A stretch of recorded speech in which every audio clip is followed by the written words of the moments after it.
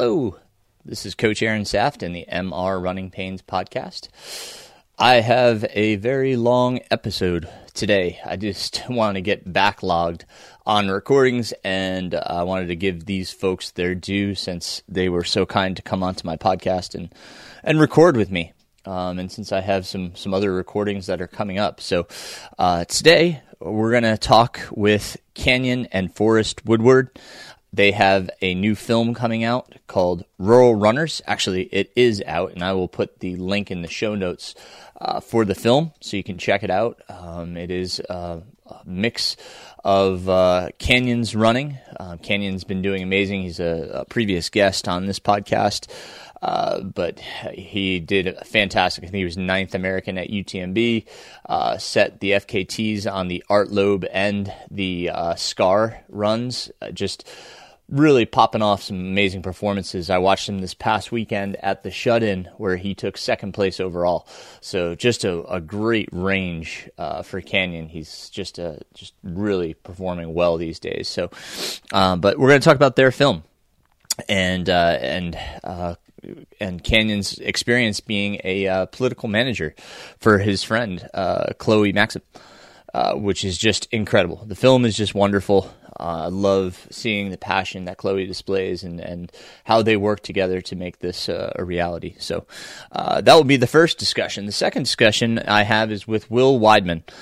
Will is he's another running and ultra running coach, but the guy has just had a tremendous year, placing second at Hellbender, as well as being the second American at the Tour de Geants 200-plus mile race in the Italian Alps. Sounds like an amazing event. If I were to do another 200, it would be the Tour de Geants. So I loved hearing Will's story.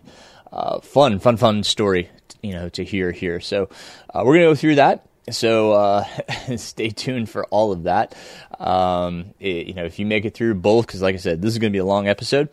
I'm going to kind of do all of my housekeeping at the beginning of the episode here. So when we finish up with Will's conversation, that will be the end of the episode. But wow, what a weekend! I got to go out and watch Shut-In. I had 9 athletes racing, all 9 finished, which is awesome. I love seeing all of them come across the finish line. I didn't get to see them quite go across the finish line. Went to 2 different points on the course and then got up to the finish. But I watched all of my runners come through. 151, which typically in a typical year is the last section of Shut-In before the finish. In this case, it was the last aid station before the finish, but they had to finish in another location past the normal location, which is the Pisgah parking lot. They had to keep going for an additional mile and a half, 2 miles to the finish line for this year. But it was a rainy day. The leaves were down, so it made for slower conditions, but they still ran super well. So super stoked. It was so fun to see so many folks that I know, to watch so many people, run this race. It is a local kind of historical treasure that we have here in Western North Carolina. Traditionally, it's 17.6 miles with 5,000 feet of gain, 2,000 feet of loss. A great mountain race, really fun. So seeing so many people that I know and getting to talk to them. Unfortunately, I am still in a walking boot. My ankle, I go for x-rays actually. As you're probably listening to this, I might be in the doctor's office getting x-rays to see what's going on with my ankle. After the third ankle roll, I knew something was wrong. Possible stress fracture, stress reaction. Not sure. We're going to go in tomorrow and hopefully get some answers, because I'm still in pain here a little over 2 weeks after having rolled it for the third time. So knowing I have to rehab it, I understand that, but it's just painful to put extensive pressure on it. So waiting to get some solutions. Anyhow, tremendous job watching those guys. Actually had 24 athletes racing last weekend. It was incredible. What a busy weekend. So much fun. I got to watch the New York City Marathon. Growing up about 90 minutes from the start line. that race always has a special place in my heart, one that I hope to race eventually. I've entered the lottery, but have not had the luck of getting drawn yet. So continue to try to get into that one. Definitely on my bucket list. Yeah, so got to register for the Western States. That was really exciting. I got my my invitation to register, so now registered for Western States. So hoping to get through this ankle injury and get back to being able to run again. So excited for all that. I've had, a ton of athletes started to reach out about coaching for next year. So if you are interested, please reach out, even if it's not to start immediately, just to kind of reserve a spot, because things are filling up quickly, which is awesome. I love that folks are reaching out and thinking about next year already. I've had folks reach out about potential coaching for Umstead. So very cool. Looks like Hellbender has their date.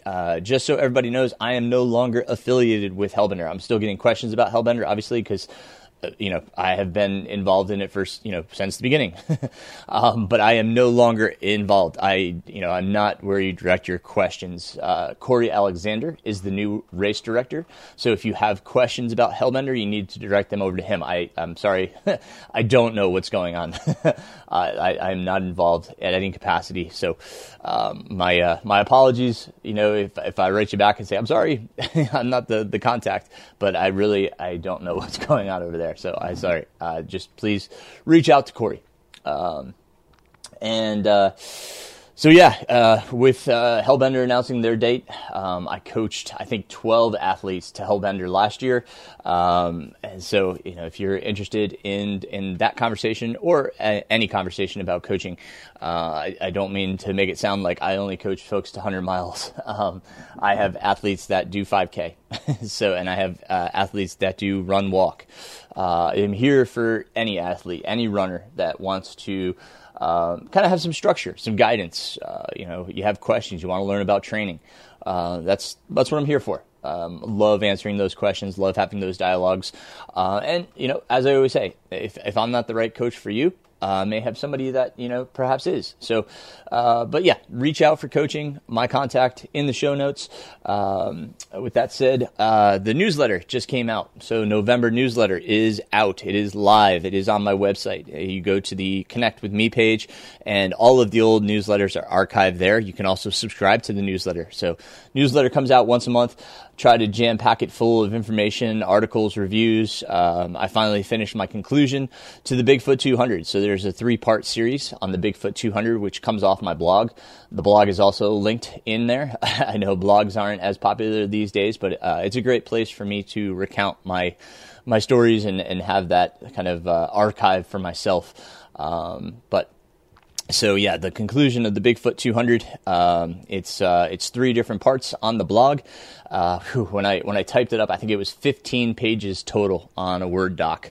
So, I just had so many memories that kept flooding back, and then I would think of something and go back and add. So, lots to include, in that race recap. So that's out. That's in the third part is in the newsletter. Talk about shoes. I talk about gear. I talk about modifications to gear. This month I talked about the new 25, the Nightcore new 25 headlamp. My friend Sheridan, gave me this great video to watch to take off the regular headband that comes with it, because the headband weighs almost as much, if not more, than the actual casing, the body of the light itself. So taking that off and attaching shock cord, it makes the light super, super easy. So I include the YouTube video that he sent me and talk about the benefits of that headlamp and how it can be used. Also talk about I did a review on the Ultraspire Bronco vest. Really like the pack, but I had this really annoying flap that's on the back of the vest. that I folded down and had my mom sew for me so that it doesn't hit the back of my neck. Just, these little modifications that I make to the gear. Same thing with the Ultra Mont Blanc. The Ultra Mont Blanc, sometimes I wish the midfoot was a little tighter. So Jeff Browning, Bronco Billy, posted a Facebook video, which I think he had to take down because Ultra wasn't a fan of the fact probably that he had to modify his shoe. But he used an awl to create another eyelet, so another hole for his laces that helps secure up. So I put that in there in a picture with where I put the holes with the awl to help make the shoe a bit snugger. So just things like that. They're in the newsletter. And I'm always up for hearing for you things you want to hear about or learn about. So let me know. Same thing here with the podcast. I've got podcast recording coming up with the Mountain Masochist winner. Sounds like he's going to be on another podcast, but I'm interested to hear. I love the Lust series, the Lynchburg Ultra series, as well as the Beast series up there in Virginia. Those races include David Horton and Clark Zeeland's races. So we're going to talk and hear about it because it sounds like there was a lot that went down during that race. Especially it didn't go Justin's way, but we're going to hear from Justin, hear his story, and hear how he came away with the win. So that that episode is going to be coming up. Indoor track has started working with the kids. It's a little bit crazy right now because I'm the only coach there till about 4:30, so I'm working with every single event: sprints, throws, jumps, distance. It's but I love it. I absolutely love it. It just ignites my passion, makes me want to run. So I'm excited, super excited. It's a great time to be involved with these kids and hoping to get them to the nationals. I want to see them compete at nationals and have some All-Americans. So I'm excited that we have that potential on our team. What else? My goodness, thinking about other things here. Had something else on my mind, but that's probably enough. I've gone long enough here in the intro, so just want to give a quick thank you again to my Patreons, all my Patreon supporters. They're fantabulous, helping me keep doing this. So thank you for their support. Colin Hicks, Leah Lanier, Teresa Bowser, Carolyn Morris-Throw, Mike Sears, Julia Jordan, Nicole Burnham, Peter Kao, Will Weidman, Philip Taylor, Martin Thorne, Nancy Lewis, Victor Dostrow, Kendall Weaver, Nate Heaslip, Austin Elder, and Tori Greaves. I want to thank all of them once again for their support here. It's fantastic. I've released one private Patreon episode. I'm actually going to be recording another one private episode for my Patreon supporters, and those are direct questions coming from them. I'm expounding on questions that they have. So I'm trying to add value to their Patreon support dollars. I sincerely appreciate them. If you can support at any level, $1 a month, whatever it may be, if you're finding value and enjoying these, I really appreciate the support. It helps me continue the newsletter. It helps me continue this. It helps me to put out YouTube videos. So it goes to a lot. It really helps me support this work and continuing it. So if you can support at any level, I sincerely appreciate that. And as other podcasts say, if you can't, I understand. I get it. The financial commitment's tough sometimes. So if you can just write a review or share the podcast so others can find it and hear it, it just helps spread the word about the podcast. So thank you all for all your support in whichever way you can do so. All right, let's get into the interviews. As I said, we're going to start with Forrest and Kenyon Woodward, and then I'll kind of take a break and introduce the next part, which we will get into with Will Weidman, again, about the Tour de Geants. So I hope you enjoy this episode. I love talking to these guys, all three of them, great human beings. So I hope you enjoy it, and I'll talk to you soon. All right, I have with me Forrest and Kenyon Woodward. How are you fellas doing? We're doing great. It's really great to be here with you, Aaron. Absolutely. Yeah. It's been a while since I've seen Forrest. Not that I can never see Kenyon too much, but it's awesome. I want to kind of start. Listeners have met Kenyon previously, but Forrest, let's give a little bit more about you and your background. Yeah. Well, like Kenyon, my brother here, I grew up in Western North Carolina. and went to school in Chapel Hill and did my undergraduate there. And I have spent the last 15 years working in the outdoor industry, making films and doing photo work, creative work for different brands in the outdoor space and different editorial outlets as well. And yeah, a lot of my time that, my draw to that was getting to spend a lot of time outside with friends in beautiful places and a lot of time in the mountains. And yeah, yeah, that's probably a good place to start. Very good. What did you study at Chapel Hill? I majored in sociology and Spanish over there. All right. Yeah, nothing to do with photography, really. How did the photography piece of this and obviously film come into play? Yeah.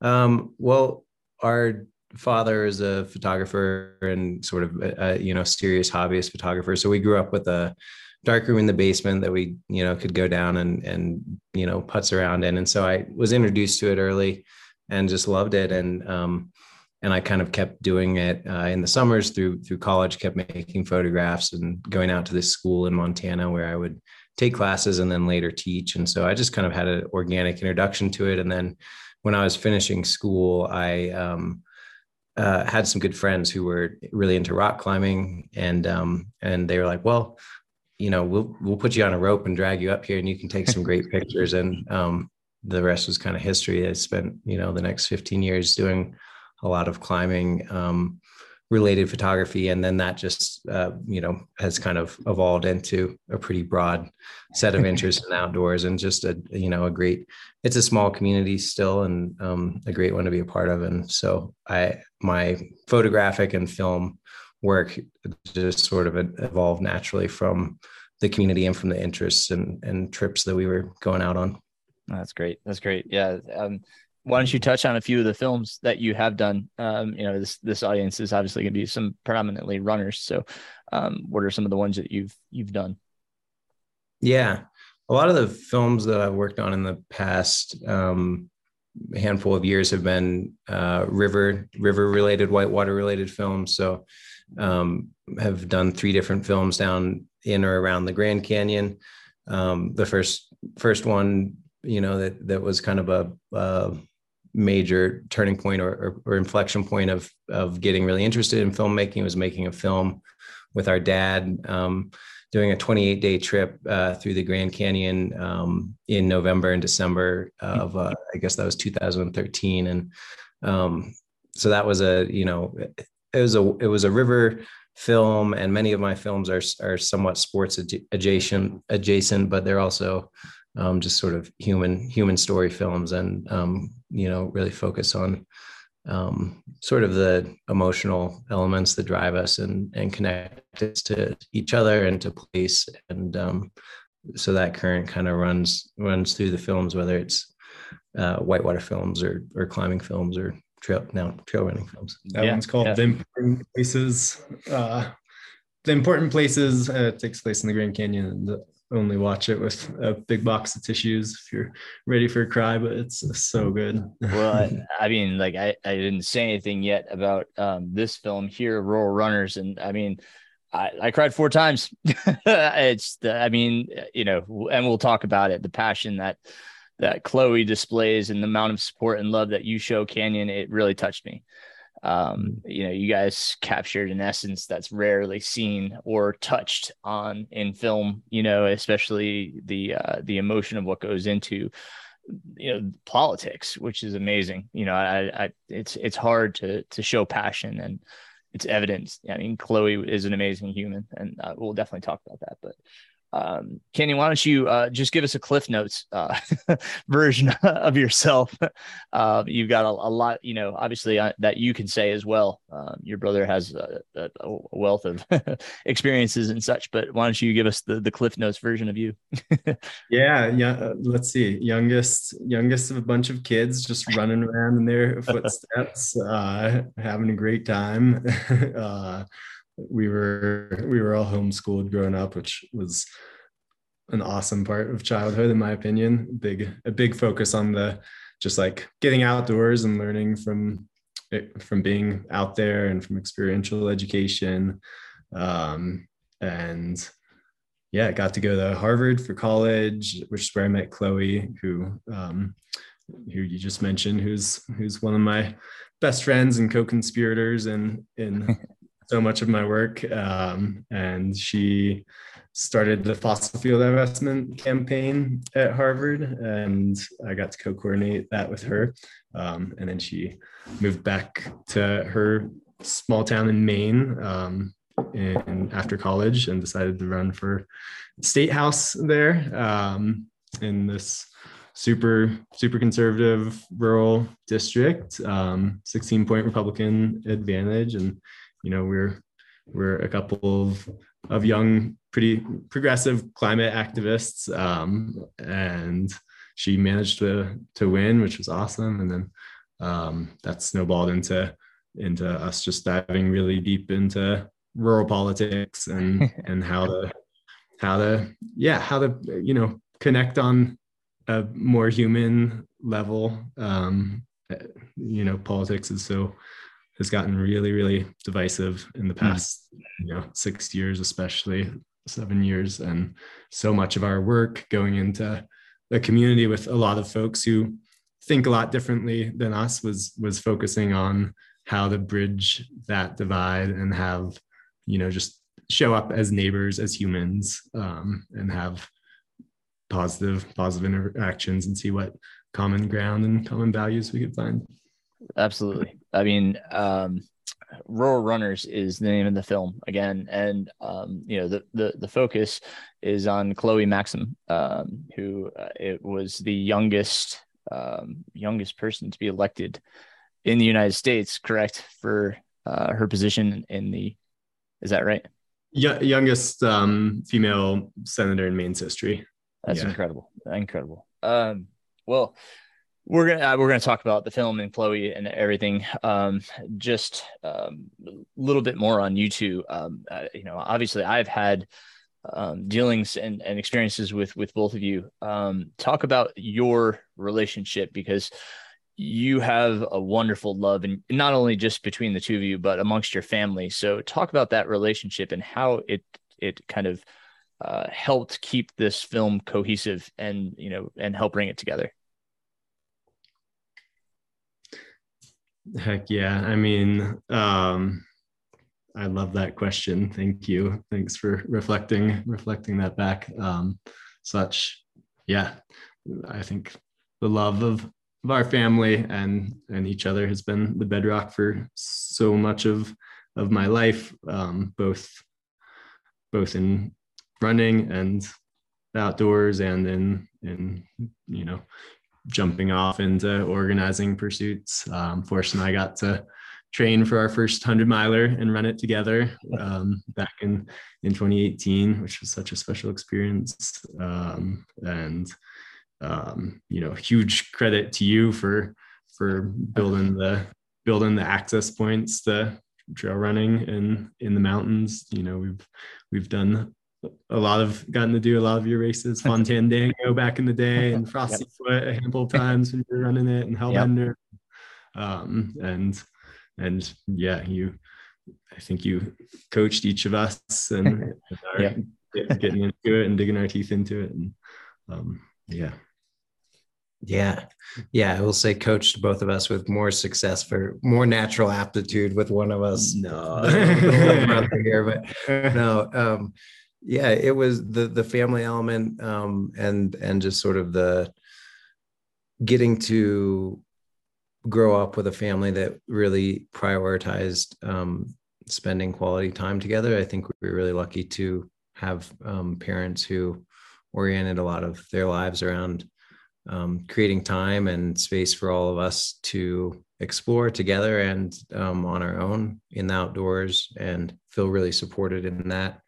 And I think that there, is the way that they modeled that is sort of a creative way of living. And I think that overlaps into the realm of starting to make films for me, thinking some of what was interesting to me is just like the creativity it takes to open different chapters of your life, or to find different paths in life. And so I was drawn to really just genuinely interested in what Canyon and Chloe were doing when they were in school. And I loved, hearing their stories when we get together over the holidays and going up to visit them and stuff. And so I kind of started working on this film, I don't know, almost 10 years ago.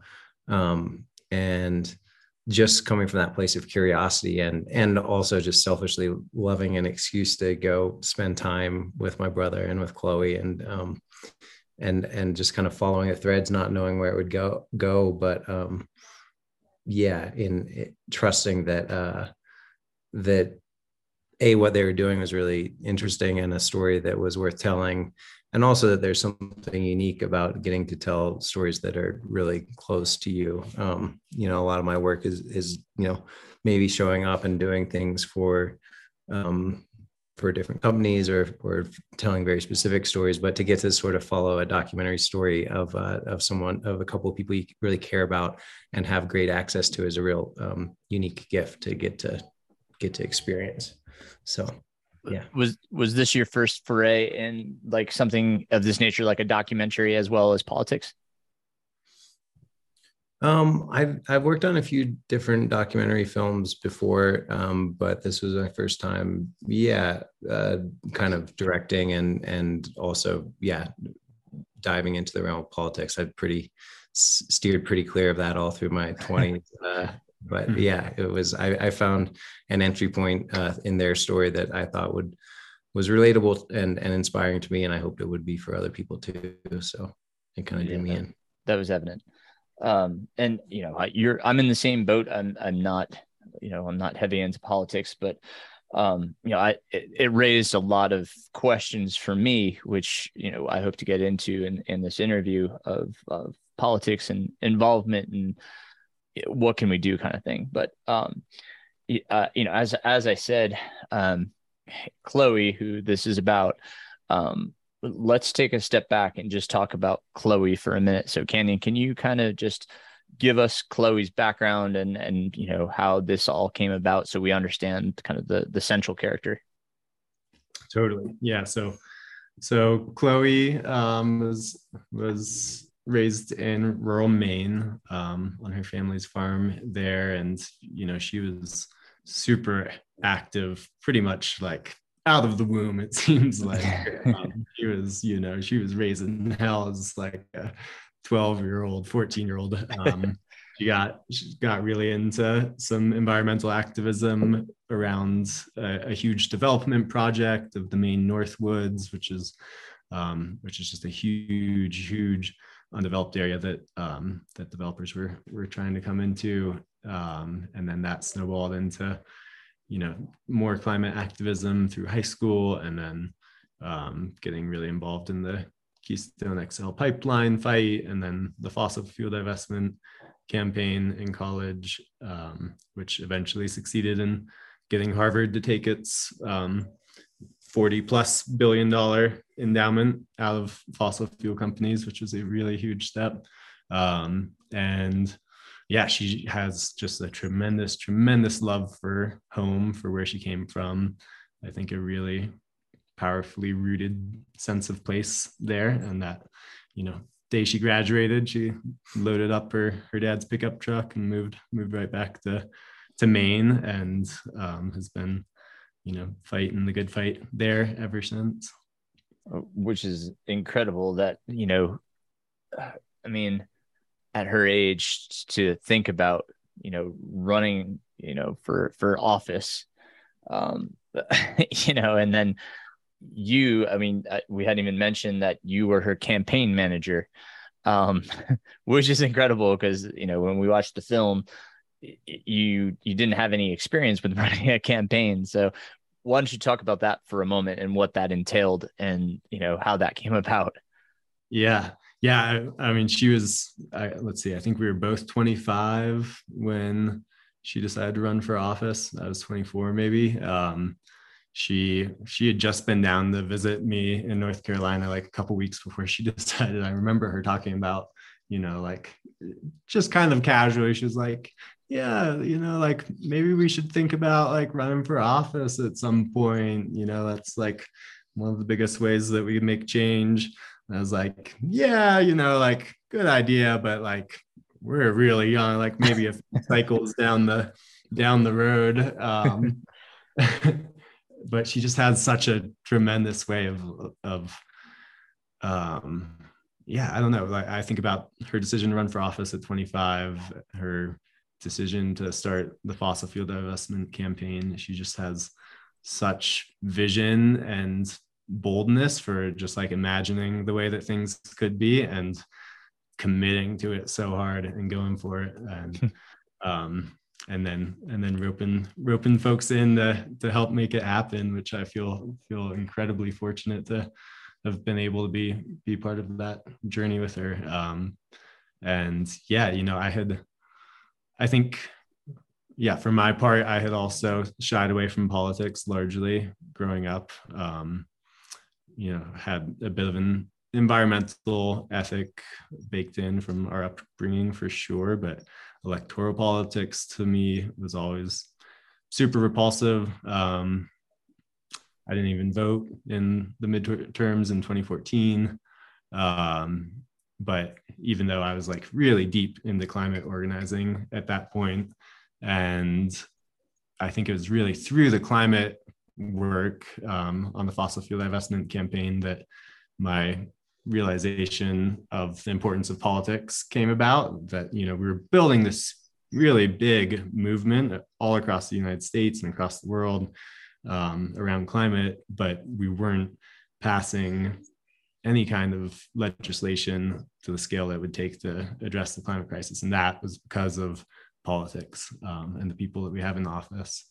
And so, yeah, I graduated in 2015, which was right around when Bernie had announced his campaign, and I got to work on Bernie's campaign, and then for a local state Senate candidate back home in the mountains in 2016, and then yeah, took those limited experiences on to manage Chloe's 2 campaigns. That's awesome.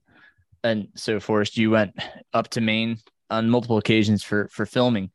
And part of the film, you guys recorded going door to door and knocking on doors. From your perspective, what was that like?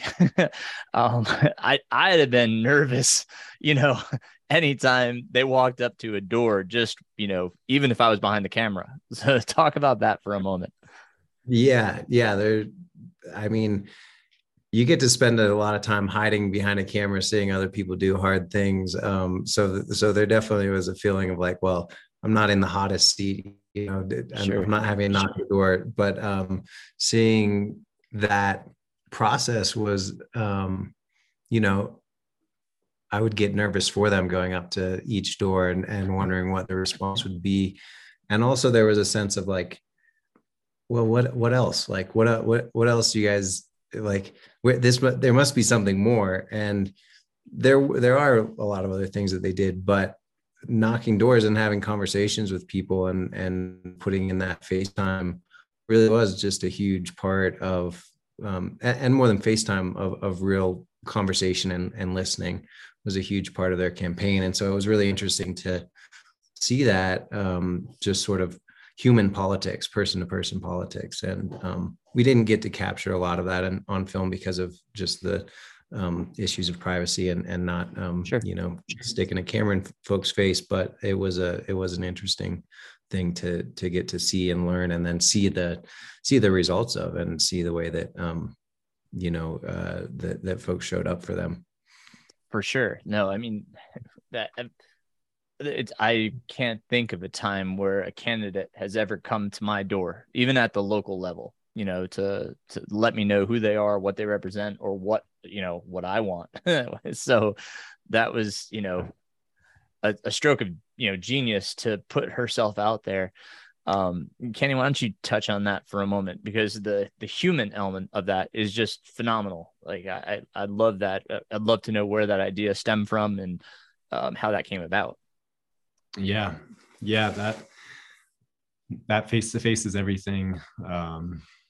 It's so simple yet so powerful, and it's certainly not something that we invented. You know, it's it's a long tried and true grassroots organizing strategy, but unfortunately,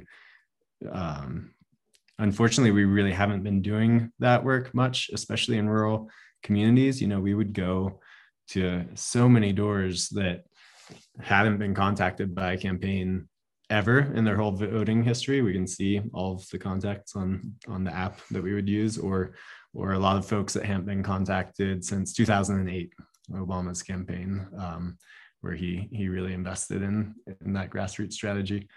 And for us, I think a lot of it stemmed out of coming from a movement organizing background, and realizing in that work how crucial relationships and community are, and just translating that kind of instinctually to a campaign setting. And also, you know, we'd done in the campaigns I'd worked on before, we had done a good bit of this like phone calling and canvassing.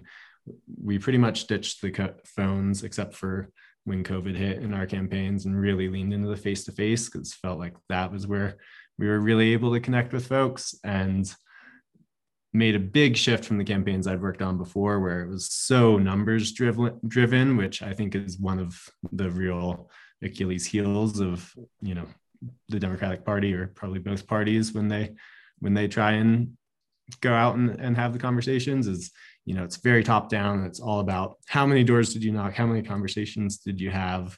You know, just like extracting as much data as you can, and numbers. And I could see in the campaigns that I worked on that was really doing a disservice to the campaigns and the candidates and really everyone involved, because it was just so transactional. And so we really had a focus on spending time with folks, emphasizing listening, throwing out the old like showing up with a clipboard and a script and trying to read off as much of your position as possible, and really just going in with a focus on listening to folks and trying to have a positive interaction. Right on. And if I could just chime in again, getting to watch that as making the film, it was an amazing effort by Chloe in particular. If you want to talk about endurance efforts, you know, the just month after month after month, going, 12 hours a day, and not just, there's an incredible emotional labor that comes with showing up and being vulnerable, listening to people. And I was just, I don't think we quite pulled that thread in the film, or maybe we did, but there's, her feat of endurance in that door knocking kind of makes running 100 miles look pretty easy, Totally. And it was really impressive to see that, and see that that sort of expression of toughness and care, and commitment. Oh yeah. No, I think it was evidenced by how many cans that she had on the floor of her Subaru. I think Canyon made note of that in the film. So you can tell how much beer cans. right. Yeah. LaCroix and various seltzers and such. But yeah, it was incredible. You can tell she spent a lot of time in her car and on the road. So and you mentioned I can't remember the exact number, but thousands of doors that were knocked on to talk face to face, which is just infathomable. I can't imagine, that much, like trying to interact with that many people. I'm exhausted if I have 4 phone calls in a day. I can't imagine interacting with that many people on a regular basis. That was incredible. You also tie in, as you said, canyons running into this film. Can you touch on that piece? How I love the play on Rural Runner, right? So talk about that for a minute for us. How'd you tie that in so succinctly? Yeah. So the film, for folks who haven't watched it yet, the film sort of spans 4 years of Chloe's political races, and her and Canyon campaigning and running those together, and then weaving sort of back and forth with these running efforts that Canyon was putting in, the Smokies Traverse across the Great Smokies National Park, and some of the hometown races of the naturalists. And it was really kind of baked into the idea from the start, to try to blend the metaphors of trail running, showing up to run, and that commitment, and political campaigning. Because in some ways, from the perspective that I was coming at making the film, it felt like really hard to imagine how you would even begin to engage in the political sphere, in electoral politics, in a meaningful way beyond voting. And seeing Canyon and Chloe, just dive into that and show up and start doing the work. It struck me as analogous to that feeling of, oh wow, I haven't run in a while. How will I ever run 5 miles or 10 miles or 100 miles, and so that idea of starting at this place of, where we all start, where, of taking the first step, of believing that you can make incremental progress and change. And I thought that, that kind of made a lot of sense to me, coming from a running background, and was something that I wanted to share with an outdoor community that I think is really so full of folks that are incredibly talented, incredibly motivated, and we don't always see ways to leverage or bridge that into political action. Certainly there's a lot of folks doing it, and more, which is amazing. But I wanted to just try and make it as simple as take the first step and sort of show those two different trails, the campaign trail and Canyon's running. And he was, it was just fun to see him on his running journey too, and to see him tackling bigger and bigger objectives. And we kind of sold him short because we didn't actually film some of the coolest stuff he's done in the last couple of years. But he was a good sport with getting chased around on the trails. Well, you can state it right now, Forrest. Like what did he did do the SCAR attempt during this film, but and Ken, you can speak to it too, but obviously you did it. So why don't you talk about the recent, because the film is your first go at SCAR, and you can talk about that and then tell us what happened or transpired just recently. Sure. Yeah.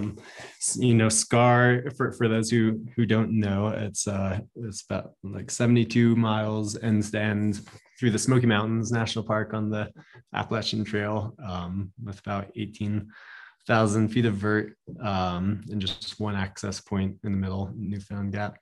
And gosh, it's some of the most beautiful, more remote country on all of the East Coast that we have right in our backyard. And it's been on my radar for a long time growing up here. I think Will Harlan, who's a local running legend, was one of the early ones to champion the route, held FKT on it a couple of times and ran it to raise awareness, I think for mountaintop removal and coal mining in the Southeast. And then John Kelly had it. And I went for it in 2020 and came up well shy on it, but had a good experience, and that's what's captured in the film. And then got the chance to go back and do it again this past summer, and was able to cut off 3 hours from my time from 2 years ago, which was so cool. And I broke a finger pretty bad in the process at 25, but made it to the finish. It was such an awesome day in the mountains. I'm glad you got to rectify that, because when I was watching it in the film, I was like, he's got the FKT.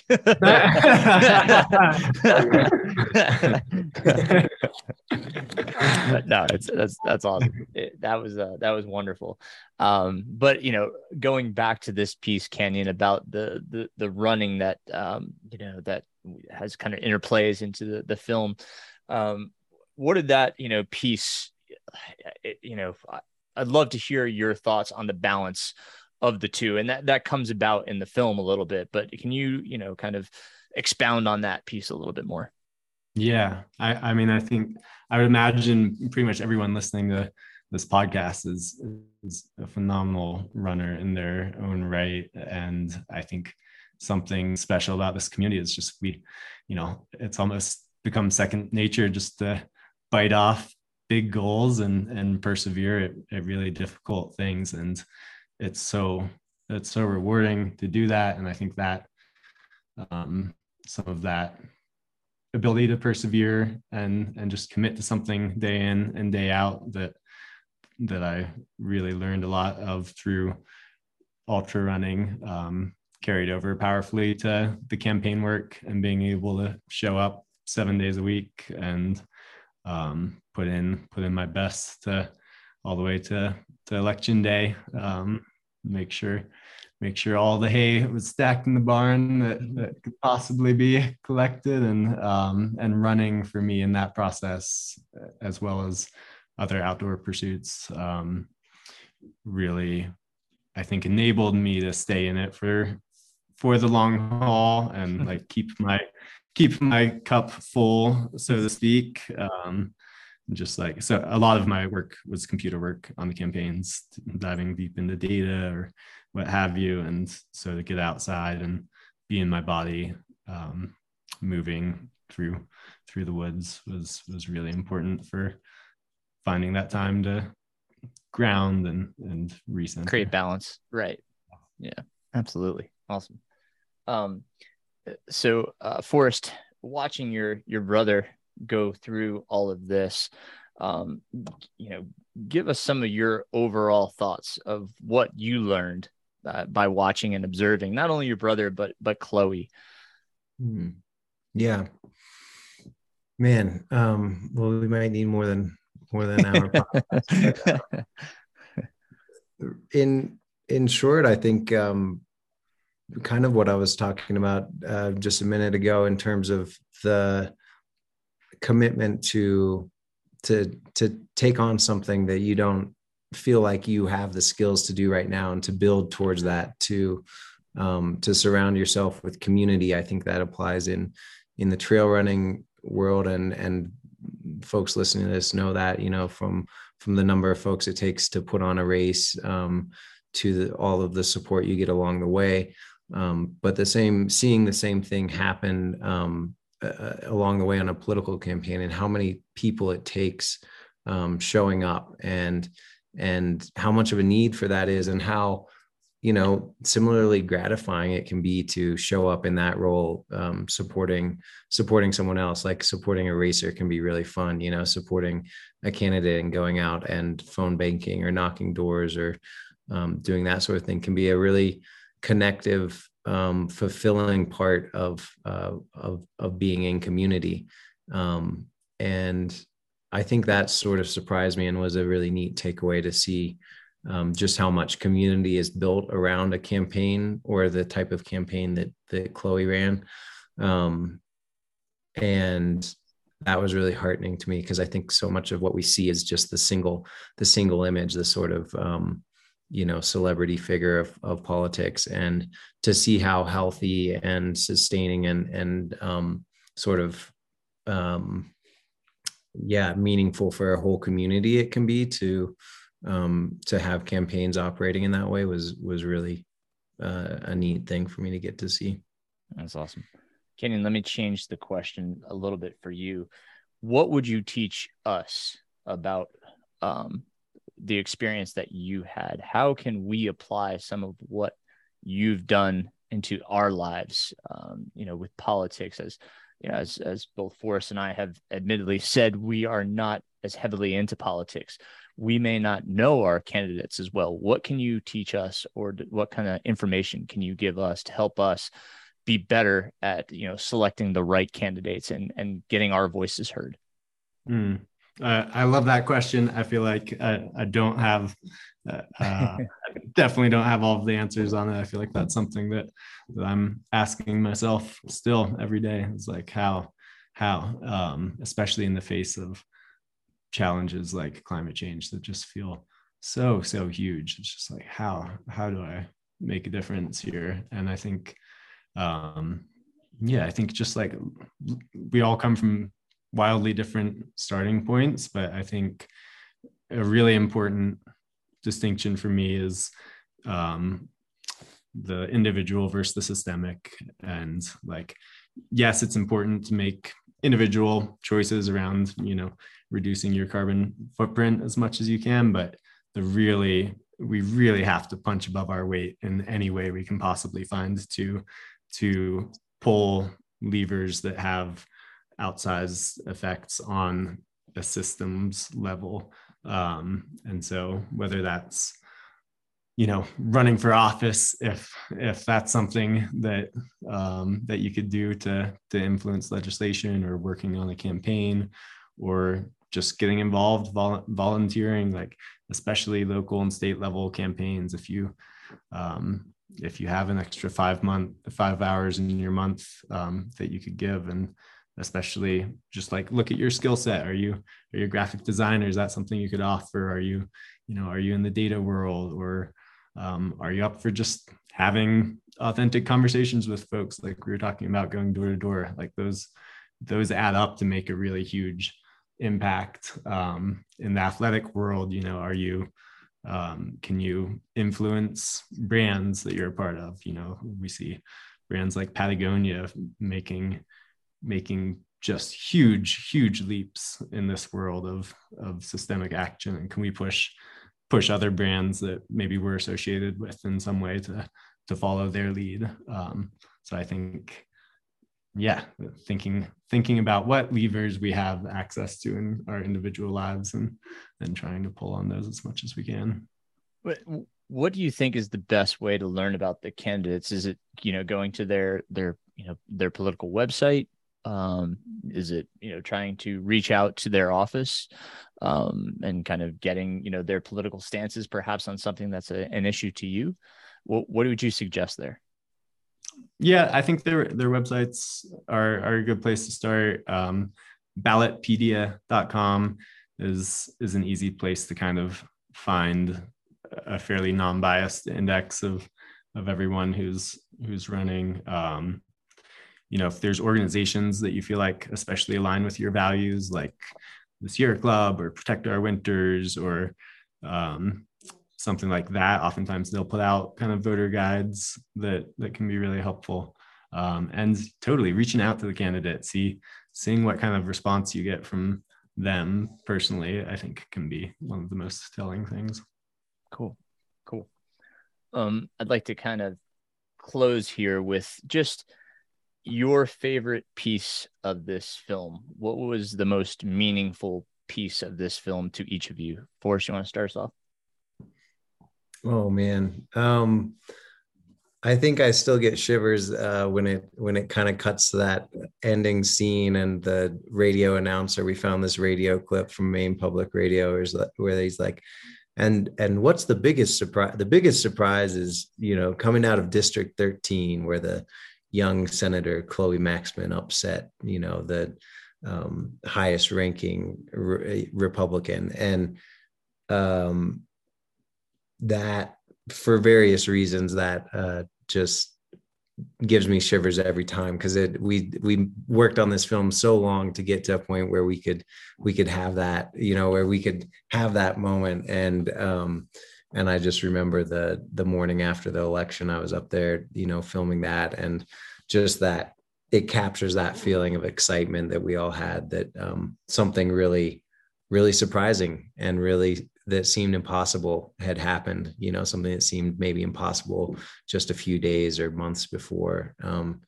And it still flashes me back to that excitement. And Canyon might take my other favorite line, so I'll leave it for him, but I'll chat.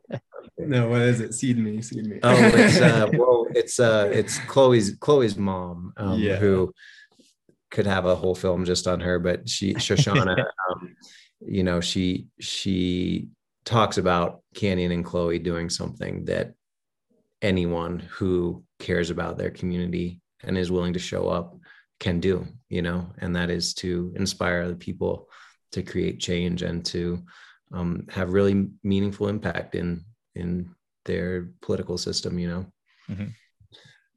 Yeah, those are my favorites as well. I think I would also just add in, I think you did a really good job of capturing some of the just fun and joy that was a part of the campaigns. That was a big focus from the get-go, was like trying to change the culture of organizing work and campaign work a little bit.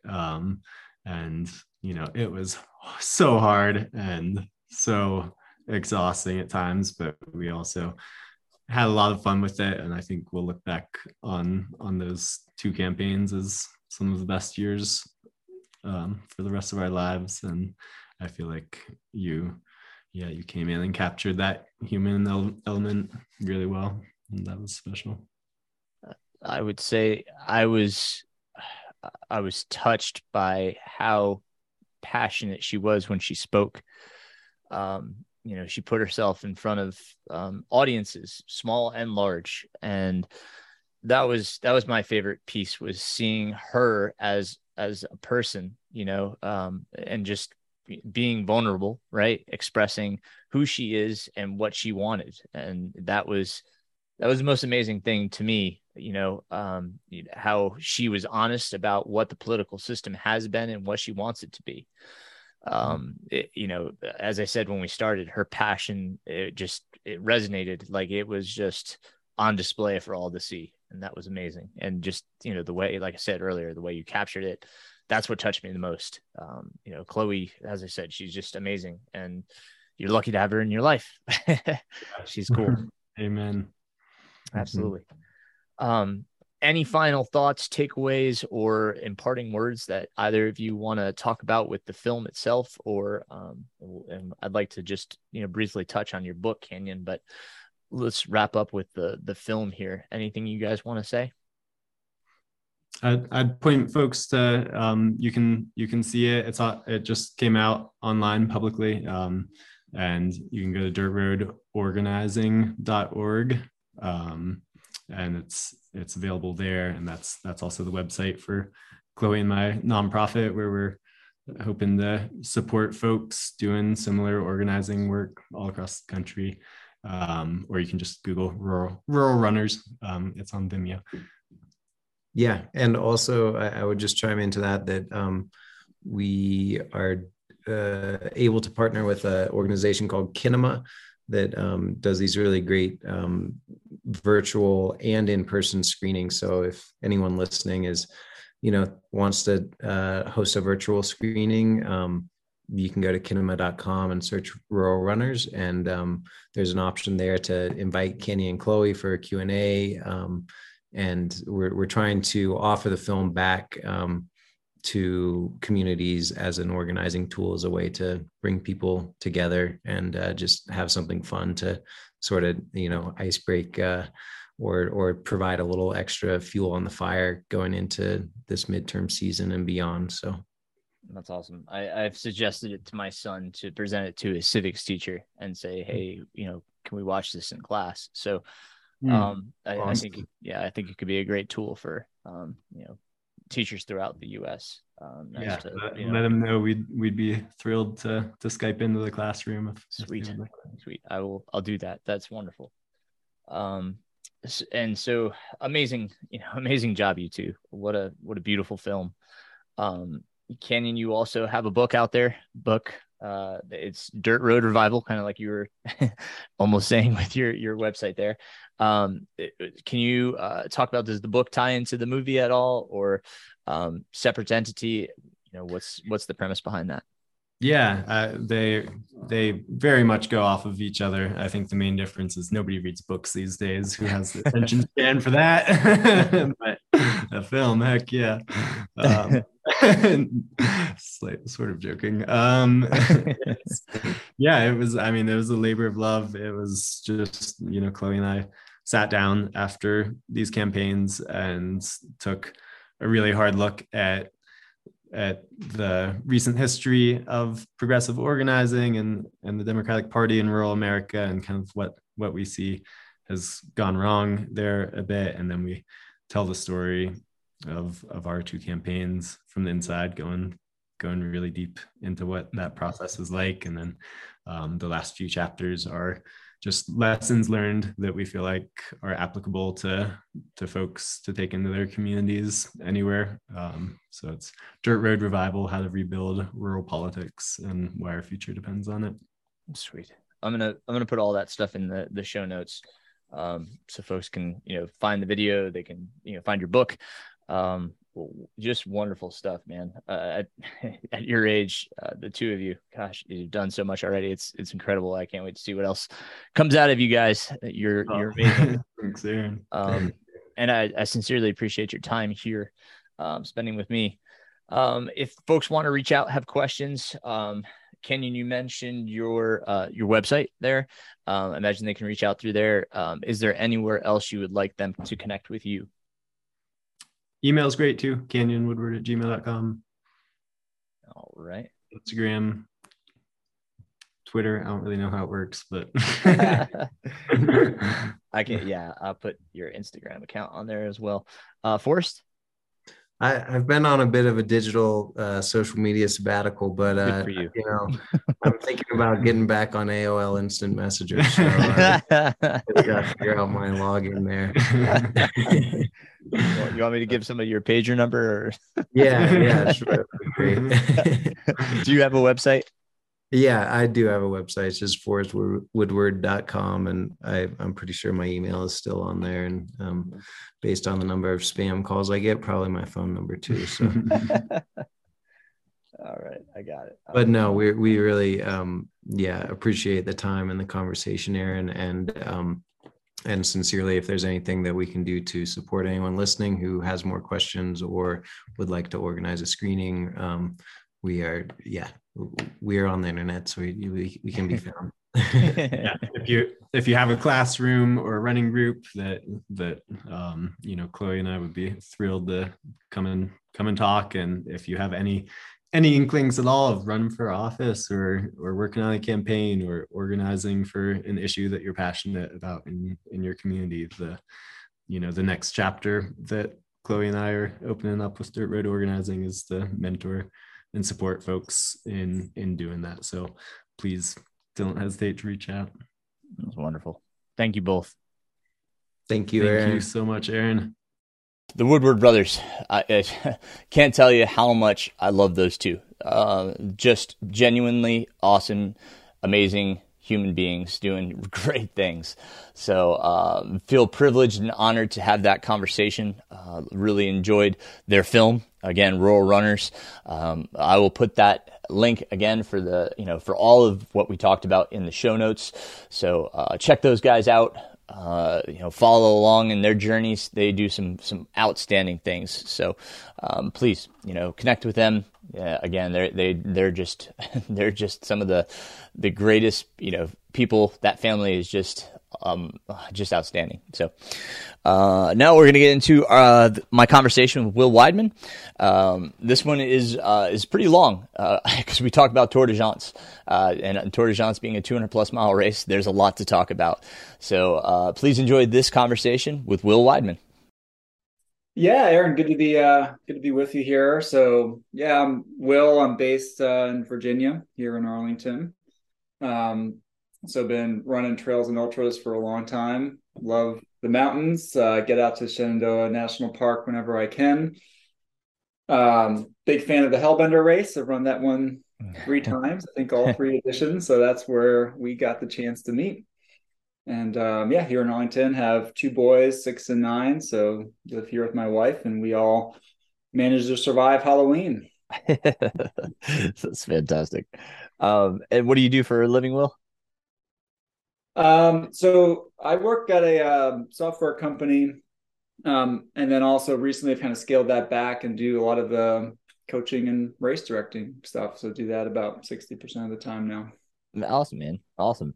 And you just put on a race, right? It was a 25K. Was that right? I did. Yeah. We had a 25K and a 10K. So what the goal really there was try to just get more people out to the trails in the mountains. So have a shorter distance, sub ultra distance race out in the Massanuttons. And so we hosted that out there with good friend Alex Papadopoulos and Athletic Equation. And it was great. We had a lot of people first time out on those trails, first time running a trail race. That was the goal. So we did that. Gonna try to shoot for one in the spring as well. Okay. Was that your first time directing a race? It was. It was challenging, even for a shorter race, as you well know. So I've always appreciated race directors. I can appreciate it all the more now. What's the goal for the spring? The longer race, or what are you thinking? So I think the way the route will play out with where we're going to have it, it will be a little longer, still sub ultra. So it's going to be Cool. probably 10 to 12 mile and a 20-mile route that we'll have. Sweet. I appreciate that fact that you're doing some ultra races. It seems like everybody wants to put on an ultra. So that's great. And that's, the greatest way to get people into our sport is to create distances that are doable, and not intimidating, because not everybody wants to just do a 50K or higher. So appreciate you creating the opportunity. That's really cool. Yeah. Yeah. So, Will, take us back through your running. I want to get into Tour de France and everything, but let's hear a little bit more about you. So when did running start for you? So running started close to 20 years ago. And so was not a runner before, didn't run in high school or college. I started running really just to keep up with my then girlfriend, now wife. She just took me out on some runs, and I just hung on for dear life running with her. And then, just started to get into it more. I had a good friend who ran the New York City Marathon and, put that into my mind, and did that in 2004. Spent a couple of years, road running marathons, and then found the JFK 50.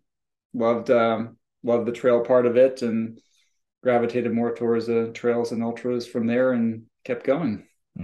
That's fantastic. Man, so JFK was your first foray into the ultra world?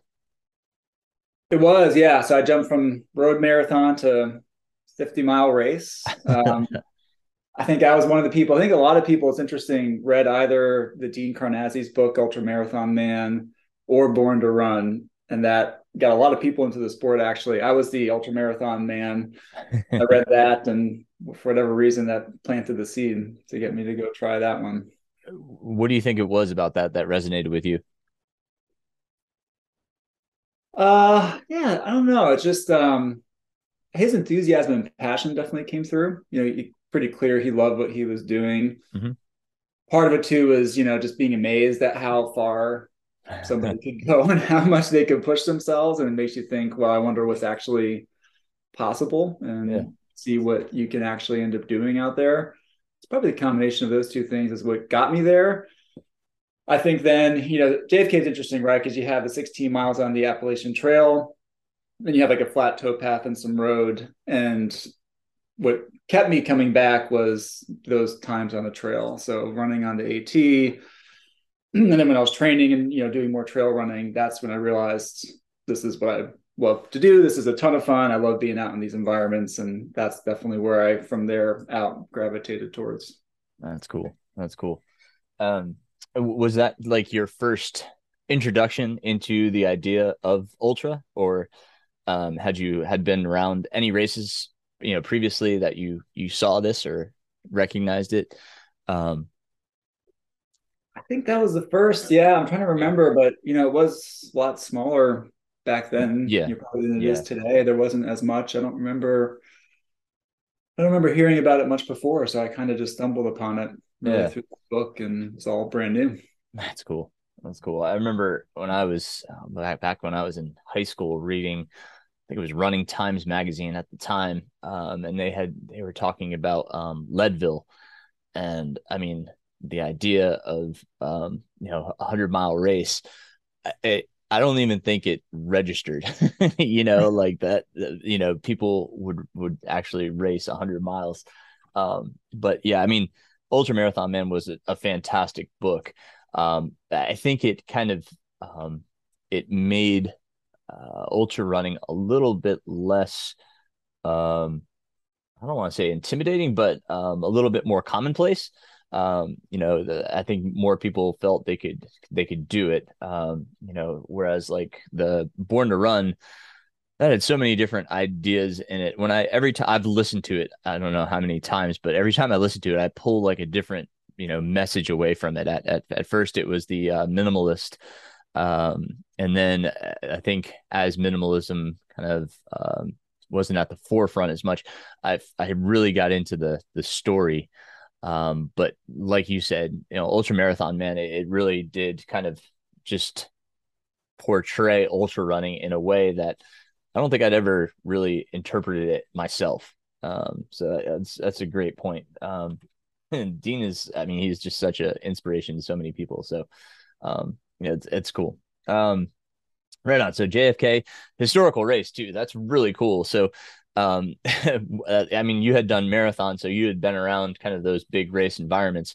But participating in something like that, that's pretty cool, especially for your first one to do one of our nation's oldest, ultra marathon races. That's pretty cool. So where did it go from there? What was your first 100 miler?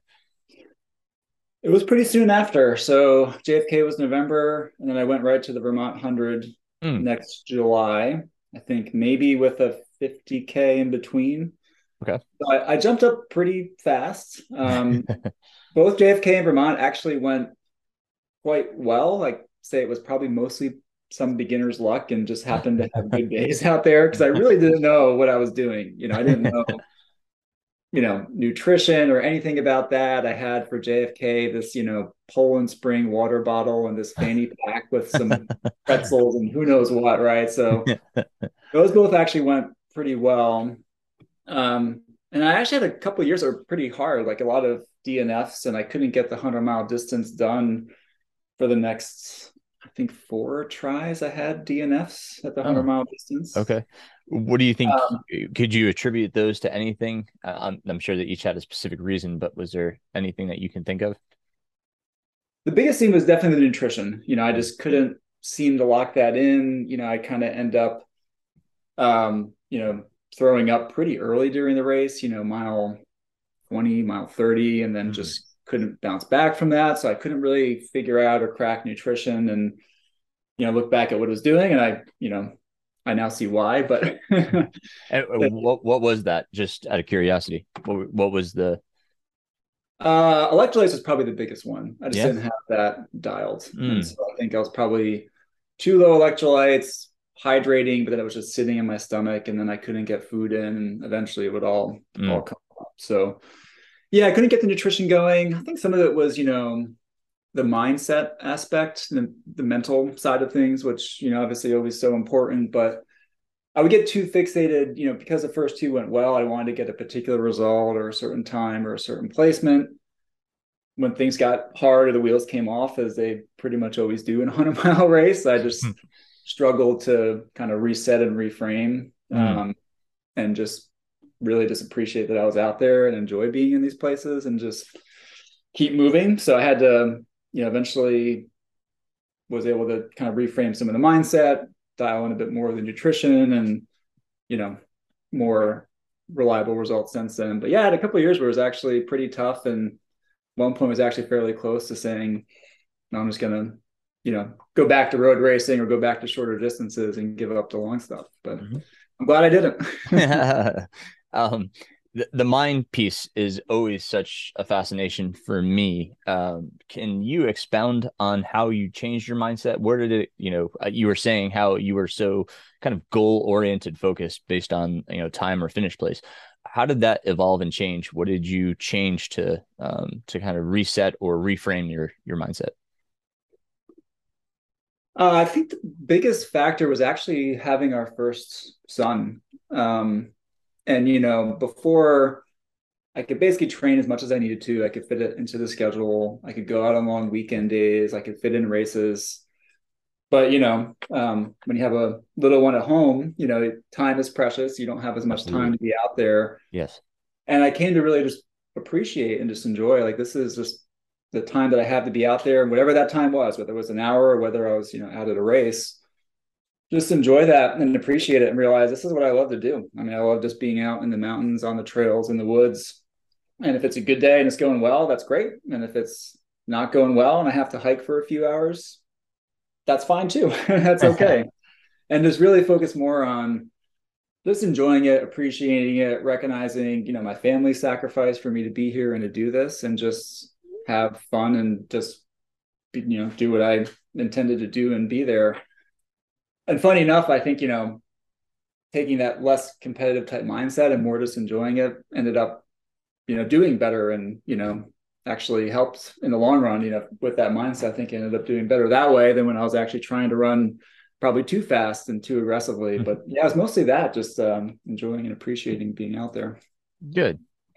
As it should be. Yeah. As it should be. So with that change in mindset, what was your next goal that you ended up finishing? So I finished Vermont in 2008. Had several years where it was challenging, had a new baby at home, and then ended up finishing Grindstone in 2014. Okay. Which was great. That race went well, had a blast there. And that was kind of good to get back to finishing that 100-mile distance after 6 years. And really throughout, since I started doing this, I did always have both UTMB and then since 2010, Tour de Géant in the back of my mind. Wow. I'd heard about those races. As I got into it, I'd seen just the pictures of these amazing, crazy looking courses. I know you've been out in the UTMB course. And so I had that in the back of my mind for a while. And then it's probably when I, finished Grindstone that year in 2014. We'd taken a family trip out to the Alps. So I got to do a little bit of running over there. That's when I started to think, okay, now let me start working towards some of those goals. Let me start on that path to, first UTMB and then hopefully tour someday, and started really working more seriously towards that. Right on. The current standards qualifying aside, so what did that look like for you back then? What were your qualifying races for UTMB? What were you doing? So UTMB at the time, the lottery wasn't the hardest part. The tricky part was actually finding races that got you whatever their qualifying points were, because most races in the US weren't doing that at the time. Mm-hmm. So I ended up, I don't know, which races did I do? So I think I did one race on that family trip to Europe. Okay. And then the other two were races that I was able to do while on work trips actually over there. So I ended up having some 50-mile race in France that I did. And then there was an 80-mile, very small race in the mountains in Germany. And then it was, Trail Verbier was the one that I did in the summer. So those are my qualifying races. Nice. And did those over a couple of years. And ended up doing UTMB in which year? I did the first time in 2017. So I've gone there 3 times now. 2017 was the first. Oh, right on. Very cool. I mean, like you said, it's an amazing experience. What did you take away from UTMB? Because you've had some great mountain races, Hellbender aside. So how did that go, and what did you take away from UTMB? So UTMB is, when I first really started training more frequently in the mountains. So, really made the effort to get out to the Shenandoahs. Kind of got a good group of friends who I'd meet up with out there. So, people like Alex Papadopoulos, who was great to just show me a lot of those trails, and kind of formed a really good network of people to train with out there. So in 2017, I did a lot more of that. And found that, it was a ton of fun to do it. And it also, definitely was good training for me. Like that training worked well in terms of, being able to build fitness, not worrying as much about really fast kind of road or track type workouts, and do more workouts in that environment. And so that was great. So I think, that definitely, set me on a good path of just, improving fitness. And I also just realized, the big mountains, big, long climbs and descents are just what I enjoyed doing the most. And so that's definitely where I've gravitated more. It's what I just really enjoy. So races like UTMB, races like Hellbender, like that's definitely what's become more of my wheelhouse, and was just a ton of fun. And UTMB went better than I expected. So I think that also really lit a bit of a fire. Kind of went at the better end of what I could have thought. My quads were still blown out on the last couple of descents. I wasn't ready to descend 33,000 feet, but it went well. It lit a fire, and definitely made me want to kind of take it even a bit more seriously and really try to focus on running in the mountains and doing those kind of races well. No, that's awesome. Anything that you did to kind of supplement, obviously you had your trips to the Shenandoahs, but anything else that you did strength wise, or did you do any treadmill, incline hiking? Is there any other things that you supplemented to kind of help you train for these things? Yeah, so I'd say 2017, a lot of time in the Shenandoahs, focus on vert. I did not do a lot of intensity. I did do a lot of treadmill hiking, so I did supplement with that. So it was very much focused on just getting used to putting on more vert, because I hadn't been doing that kind of training. So I had to really build that, and I really built that pretty deliberately, throughout that year, just steadily from January onwards, just increasing that. I think that worked well. And then, part of what I realized was the next, to go beyond that was probably more bringing in more strength training and more intensity. So started to do that. So definitely got more serious. I've continued to just do more and more of the strength training side of things. And then also, in addition to just getting, the vert and the climbing, having some deliberate runs out there. So doing things like 2x15-minute uphill tempo, harder type efforts over the course of a 4 or 5 hour long run. So more of that kind of structure in it. And so that, I think, definitely led to a good step change between 2017 and when I went back to UTMB in 2019. Course was about an hour longer in 2019 because of some weather modifications they had to make in 2017. So on an hour long course, I ended up going about 2 hours faster, and I wasn't really doing more volume. So it wasn't, significant increase in mileage or vert. It was really more, I think, the other strength training, some intensity in the right places. Right on. If you don't mind, could you expound on the strength training aspect? Like what type of stuff were you incorporating? How often, that kind of thing? So I started more with a lot of core. So a lot of core type work, a lot of mobility, band work, doing that 2 to 3 times a week. Body weight type exercises, even just body weight squats, body weight lunges. One thing I was surprised by, because I actually started working with a PT early 2019. I'd had some lingering issues that weren't going away, so kind of got a lot of those PT body weight mobility type exercises. I was surprised, one, like I would just get really sore after doing like body weight squats, which was amazing. But I kept building from there, and then actually, continue to progress to kind of add in more weighted workouts. So now, at this point, I'll do, deadlifts, squats with, for me, reasonable amounts of weight, usually 2 to 3 strength workouts a week. So one that's heavier with weights, more lower body focused, and then complementing that with some of the core total body mobility type work. And I do think that's helped a lot. One, just for injury prevention. I think it's helped keep me, knock on wood, pretty healthy over the years. But also, when trying to move faster on some, mountainous terrain, I think having more of that strength and power has come a long way too. Oh, fantastic. And we always talk about training for gain, but was there anything that you did after your first experience in 2017, realizing that the downhills, are they're so taxing and tough on the body? Anything you did differently to prepare yourself for 2019 and the descents? Aside from the strength training, I did do some of those kind of workouts I mentioned with a downhill focus as well. So really pushing, and there might be a downhill type tempo effort. It can be tricky to find the right terrain where, you're not going to fall and hurt yourself doing that. But, actually ran more deliberately on some downhill focused workouts. I think that definitely helped. I think the strength training was part of that and helped as well. Finding the right steepness of trails, because that is one interesting thing, a race like UTMB and Hellbender has it too.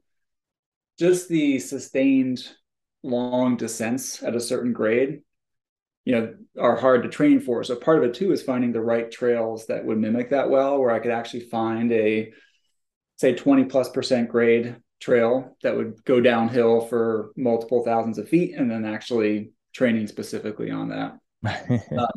So yeah, that was definitely part of it, is, finding the right areas and the right pockets where I was training to get that specific aspect, right, especially in a couple of months leading up to the race. Yeah. Right on. You had mentioned that you were looking at Tour de Geants, pretty early on. Did that come about from your travels to Europe? How did you find out about Tour de Geants? So I remember reading, when I used to get the paper edition of Trail Runner magazine back in 2010, they had a feature on that. That was the first year the race happened. I remember reading that and just looking at the pictures of this course and reading about this just seemingly absurd monster of a race. But just that looked so incredible. And that, just got into my mind at that point. And I ended up having a friend who I worked with who has now run it 3 times. So we were talking a number of years ago when he did his first finish, and he's gone back since then. And he just always talked about just the amazing experience. And aside from the race itself and the course, just the culture and everything that surrounds the race. So it just continued to be there. Something I was just thinking about, one of the long-term bucket list type races. Right on. Can you fill in those that aren't as familiar with Tour de Geants? Can you fill them in about the length, location, all that good stuff? Yeah, so it starts in Courmayeur in Italy. So that's on the Italian side, right at the foot of Mont Blanc. The UTMB route actually goes through there. So it's at about mile 50. So it starts at that end of the UTMB course, but then goes the other direction. So it goes east of Mont Blanc into what's called the Aosta Valley. So it's this small region in Italy covered in large mountains, has several national parks. So it has the Gran Paradiso National Park, and then bumps up also against Switzerland as well. So against the Matterhorn and Monte Rosa. So it starts in Courmayeur. It is just one big loop that you do counterclockwise from there. It's actually a popular hiking route. So it's really just 2 trails. You're on Alta Via 1, and then you're on Alta Via 2 the whole time. And those make up this big loop that is also popular for hiking. They have these, mountain huts, these refugios along the way, just every couple hours. They're in these beautiful locations. And so they're all along this route. The loop itself is, I think I can now accurately say what it is. There's always a lot of debate of how long is Tour actually and how much climbing does it have, but I did get a GPX file for the whole thing.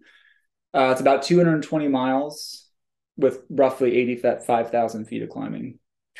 So that's the route. It goes through a lot of these small towns in the area. They have 6 kind of major aid points that they call life bases along the route. And then beyond that, just have these mountain refugios that are open and supporting runners.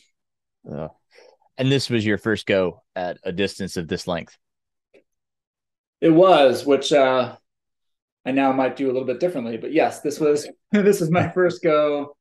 Anything, much longer than 100. So the longest I'd done before was, roughly 30 hours. Right on. We'll talk about what you might do differently, but let's get into what you did do. So training for Tour. When would you say your training started? How far out from Tour did it start? I guess there's 2 ways I think of it. I mean, one is, in part, I would think of the training I did before the 2017 UTMB as one way you can think about where training started, in that really for those 5 years, I was primarily training for big mountain races. Mm-hmm. And, changed my training approach, was doing more vert focus and the strength training and all of that. So that definitely built and kind of layered on top over the years. So all throughout that time, that was the main focus for training. The Tour buildup specifically, I would say was, from January 1st, was when I was kind of mentally framing it. And then the race was on September 11th. So that was all very much focused on tour. Right on. Did you have any down periods in that time frame? I did. So I started actually relatively lower volume and actually did have more intensity further out. So, following the least specific to most specific, I was doing, VO2 max, a lot of faster intervals, trying to get a little bit more speed. I was doing a lot of strength work, some heavier weighted strength work early in the year, because I knew when I was doing the big tour training blocks, I probably would just be too tired to be doing heavy strength training. So I was doing a lot of that early in the year. And then transitioned, into more of the, what I'll call the typical kind of mountain type training leading up to Hellbender of last year. So that was the big focus for the first half of the year, was Hellbender. And then I took some time after that, just to let the body recover, recharge. So that was probably the major downtime that I had. But otherwise, I was able to stay pretty healthy and really train pretty consistently throughout. And Will did fantastic at Hellbender. Do you want to talk about Hellbender for a second? I'd love to. I love Hellbender. So obviously the weather this past year was definitely a factor. We started in the rain. So going into this, what was your goal for Hellbender? So my main goal with tour in mind was, I was going to go out, I was going to give it what I had, I was going to push as hard as I could, and then take that downtime after. But I really wanted to also be able to manage the race well, and wanted to be able to finish obviously tired, but feeling good. So to me, that meant nutrition going well, managing my gear, just trying to have a good, solid race without many low points. Really just as a confidence booster that if I, when I was going to go a lot longer than that, feel like I had managed the race well and had all those other factors dialed in. So those are the two goals, is, just push hard and see what I could do on the course, but also manage it well. Right on. When you were looking at Hellbender, we talked earlier that your mental framing of racing had changed. Was being competitive still something that was in maybe it was in the back of your mind, but being competitive or a specific time, were those factors at all, or was it just the two goals that you just stated? I had that in mind, to more towards the end of the race than anything else. I didn't have a hard time goal in mind. The course had changed a little bit too. So, that actually, in some ways, that's kind of good, because then it makes it easier to not have a set time goal and just go out and try to have a good race. I figured if I had a good day out there and could run well, I was hoping to, have a podium finish. But I try to really, start conservatively, try to, really take it easier at the start, finish stronger, and then see where that put me. Nice. So, as the race goes on, there was so much that changes throughout, so, how were you, were you interested as the race progressed as to where you were? Were you asking, or, were people telling you where you were? Yeah. So I knew pretty early on where I was. So I was probably in 5th or 6th at mile 20 or 25. But I just felt amazing going up Snooks, which might not be a common thing to say, but I felt great going up Snooks, which I guess is what the second big climb of the race. Coming out of mile 25, I felt great. And so I knew I'd gotten into second there just because I'd seen everybody at the last aid station. So I knew that's where I was. I wasn't really stressed about or thinking about it. I actually expected some people behind to catch up, because I knew I just was I was just feeling good in that climb and expected people to catch up on the descent. But yeah, so I knew that then. So I basically knew where I was throughout, but I wasn't really stressing that. And I figured what would happen from there, and just tried to stay on top of everything, manage the weather, manage the nutrition, manage the gear, and work through all that. It's fantastic. That race is it's very vert focused in the front end of the race, which is something you had been training for. With that said, the back end being a little bit faster and more runnable, you still performed extremely well. Talk about that back half and how that went. Did you feel more confident as the race went on, or having that vert on the front end and then the more runnable half? Were there any questions in your mind?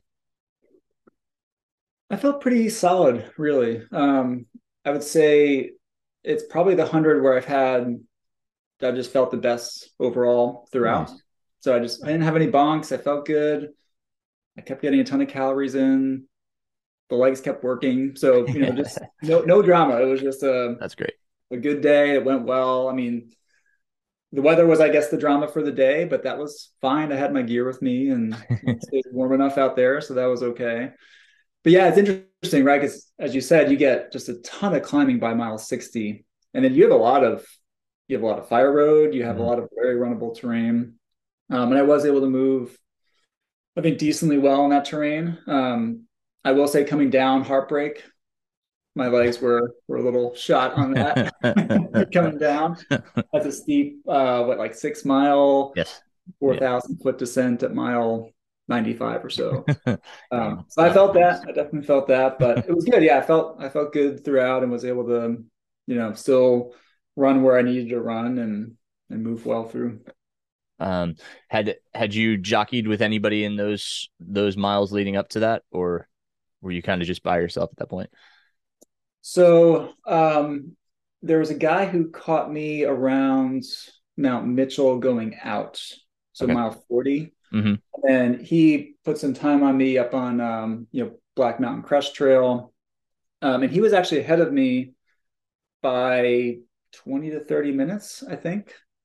And then in that section, actually, so when you come back up close to Mount Mitchell, Buncombe Horseshoes Trail, then you descend down. I think I made up most of that time on that section, and I actually got back to mile 78 pretty close to him, and he ended up actually dropping there. So I actually was kind of looking forward. I didn't have anybody to run with in hours of hours, so I was kind of looking forward to some company. Yeah, I guess he ended up dropping there, so I was mostly alone. So he went by me at mile 40, but otherwise I was pretty much solo most of the race. That's a interesting point. You didn't have any pacers. I did not. No pacers, no crew. Wow, you were going at it solo. Is that something that you were taking into consideration because of Tour? Can you have pacers at Tour? For the most part, no. There's some relaxed Italian rules on some sections where people will jump in around the towns, but for the most part, no. No. So was that part of the consideration for Hellbender? Was trying to be a little bit more self-reliant? I actually generally run without pacer and crew for most races. The exception, I have always had crew at UTMB, which I found really helpful given the European style aid stations. Just having somebody who can basically bring food that's not a charcuterie plate for me is super helpful. So it's been really important at that race. And actually my crew was, we can get to that. I mean, they were massively important. A Tour race wouldn't have happened without them. But yeah, for hundreds, Hellbender has fantastic volunteers. You have a lot of drop bags. That makes the logistics pretty straightforward. So yeah, it wasn't too hard to do it that way. Good, cool. And again, a fantastic finish. You were second, third? Yep, second. Just incredible. Jonathan had an amazing race. So it's not to take anything away from him, but you ran extremely well. I was so impressed with, well, both of you. Well, all of our finishers, especially this year's weather. But coming off that must have felt pretty darn good. I would hope that would have been a great confidence booster. No, it was a good confidence boost. Both having a good day and second place and a good time, but also just the fact that I just felt good throughout. Didn't have any low points. Mm-hmm. There were a couple notes I took of things I got away with that I wouldn't have gotten away with if the race kept going. So Anything specific? foot care was one. So I did have some foot issues where the insoles of my shoes, because of the wet weather, I think were slipping and bunching up at the front of my feet. What shoe was that? I started in the Ultra Glides, Salomon Ultra Glides, which work great for me, but I have had this problem when it gets wet where that insole comes loose. Okay. And I should have changed them out earlier because I had the speed cross there, but I didn't do that until mile 70, 75. And once I changed into those, it was fine, but did some damage and definitely realized I need to take care of the feet sooner. I need to do it immediately if something happens, because if the race keeps going for multiple days, I wasn't going to get away with it. That was one big takeaway. I'll try and take notes of when I felt like I would be at a good point where I could sleep, because that was what I was most worried about for tour. Sure. And I felt like probably about 2 a.m. I forget the name of the aid station that you hit. That's about 15 miles from the finish. In Hellbender? Yeah. Curtis Creek? One after Curtis Creek, I think. Salto. Yes, Salto. I remember going through Salto thinking I could probably sleep here. It's 2 a.m. I'm still sleepy. So that's a good mental note of, what time I could plan to sleep for the race. But those are the main ones. It's mostly just, that foot care and taking care of that. Okay, cool. So between Hellbender, obviously you took a little bit of respite after Hellbender, but what did your training from Hellbender to Tour, what did that look like? So I did have a pretty quick turnaround to go out to Bighorn. And Hellbender was definitely the A race for the first half of the year. So I knew I wouldn't have enough time to recover from Hellbender or take time off and build back up to Bighorn. What I really wanted to do there, though, was just get some time at altitude and have that be the other piece of the puzzle, just to see how that worked. How was my nutrition at altitude? So, Bighorn, you spend a lot of time between 7,000 and 9,000 feet. So I did that 6 or 7 weeks after Hellbender. So I had, recovery, couple of weeks of training, and taper into Bighorn. Okay. Aside from the experience at Elevation, anything else behind that? Were you trying to get a hard rock qualifier or anything? The main reason was the Virginia Happy Trails crew had a whole bunch of people out there. So we had a bunch of people. It was a lot of fun. So that was a little party atmosphere out there. So I had the hard rock qualifier, but that's what drew me to that one. Okay, everybody. That's fair. Were there any other races between Bighorn and Tour? No. So while there were races I wanted to do, I deliberately shut it down just to be able to have a consistent about 10-week training block and just not have to worry about taper or recovery.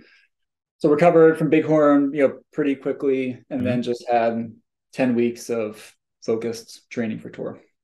And was that primarily volume based? Did you do anything differently aside from just kind of steady, volume runs?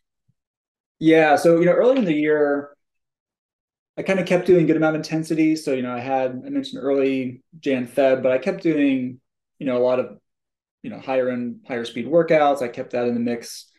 But for that last 10 weeks, I really just focused almost 100% on vert. So not even mileage or anything else. I just really wanted to find the steepest terrain I could find and just rack up as much vert as I could for those 10 weeks. And for 3 of them, we were over in Chamonix with the family. Nice. So we had a rescheduled trip from 2020 that we finally got to take. So we're over there, and that was fantastic just to be in that terrain, just right out the door, able to get some really good training in out there. But that was the focus for those 10 weeks. Sweet. And what did the max vertical gain look like for you for a week? I think I had 1 week where I did about, I think it was 34,000. Okay. And that was while you're in Chamonix, or? Yeah, that was while we were there. Yeah. My rough goal was, just to try to do about 200,000 over those 10 weeks. Wow. And just stay pretty consistent with it. Nice, nice. So leading into tour, there's obviously a lot of planning and looking at, your sleep stations, your feed stations. So did you try to formulate an idea? I mean, obviously you said you took notes from Hellbender when you were getting sleepy, but based off of that, did you have a sleep plan? I did. So I'm known for having probably way too many spreadsheets. So I had lots of spreadsheets. I had spreadsheets on, yeah, nutrition plan, plan, pacing. Tried to map it out. I mean, it's such a big course. It's Hmm. hard to do, but I wanted to at least have a plan and then a couple backups around the plan as Hmm. well going into it. But it's hard, and I tried to talk to as many people as I could and just get different advice. And it was amazing just how different the advice was. I would just get completely opposite because you have the life bases in the valley, and then you have Hmm. the refugios up on the mountain. And Right. some people would say, don't sleep in the life bases, they're noisy, they're crowded, only sleep in the refugios. And then some people would say, don't sleep in the refugios, only sleep in the life bases. So I tried to, parse it as best I could and get some kind of a plan going into it. And how did based on your plan, how did the sleep go? Sleep went for a while, it was going better than I expected. So I did decide. One debate too was, do I sleep the first night? I think a lot of people had pushed through the first night and recommended pushing through, but I thought it'd be helpful, even if I don't sleep a lot, just to get the body clock and just to try. So I did do about 15, 20 minutes, so very short, but I did fall asleep that first night. And then I felt good through the whole first night, whole second day. And then on the second night, I ended up sleeping earlier than was in my plan because it was right before you started the hardest, toughest, longest, most remote section. And I hit the life base before that at about 10 p.m. So I planned to go until 2 a.m. I ended up sleeping there, which I think was good because I had a really good second night after that, and I stayed awake and felt solid all night. I did the same thing the third night, so I actually came into a life base and slept early, like actually 6 p.m. before that third night. So that's the part that went well, and then later into the third night, the wheels started to come off pretty hard. I see. Um, did you have crew out there? I did. I had an amazing crew. Guy named Christoph, who I met at heard you've done that Table Rock Hmm. uh, mountain race Hmm.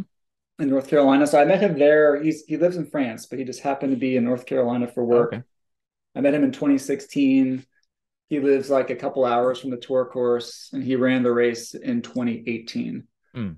So he very generously volunteered to, spend a week crewing me throughout tour. And he was awesome. Just his knowledge too of the course, because it is kind of hard. It's not really clear where crew can go and where they can't go and what's Mm. accessible, what's Hmm. not. And so he was there. He did an amazing job crewing. And then my wife flew out towards the end of the race. So the race started Sunday, and she got there on Wednesday for the Very last nice. couple of days. Okay, cool.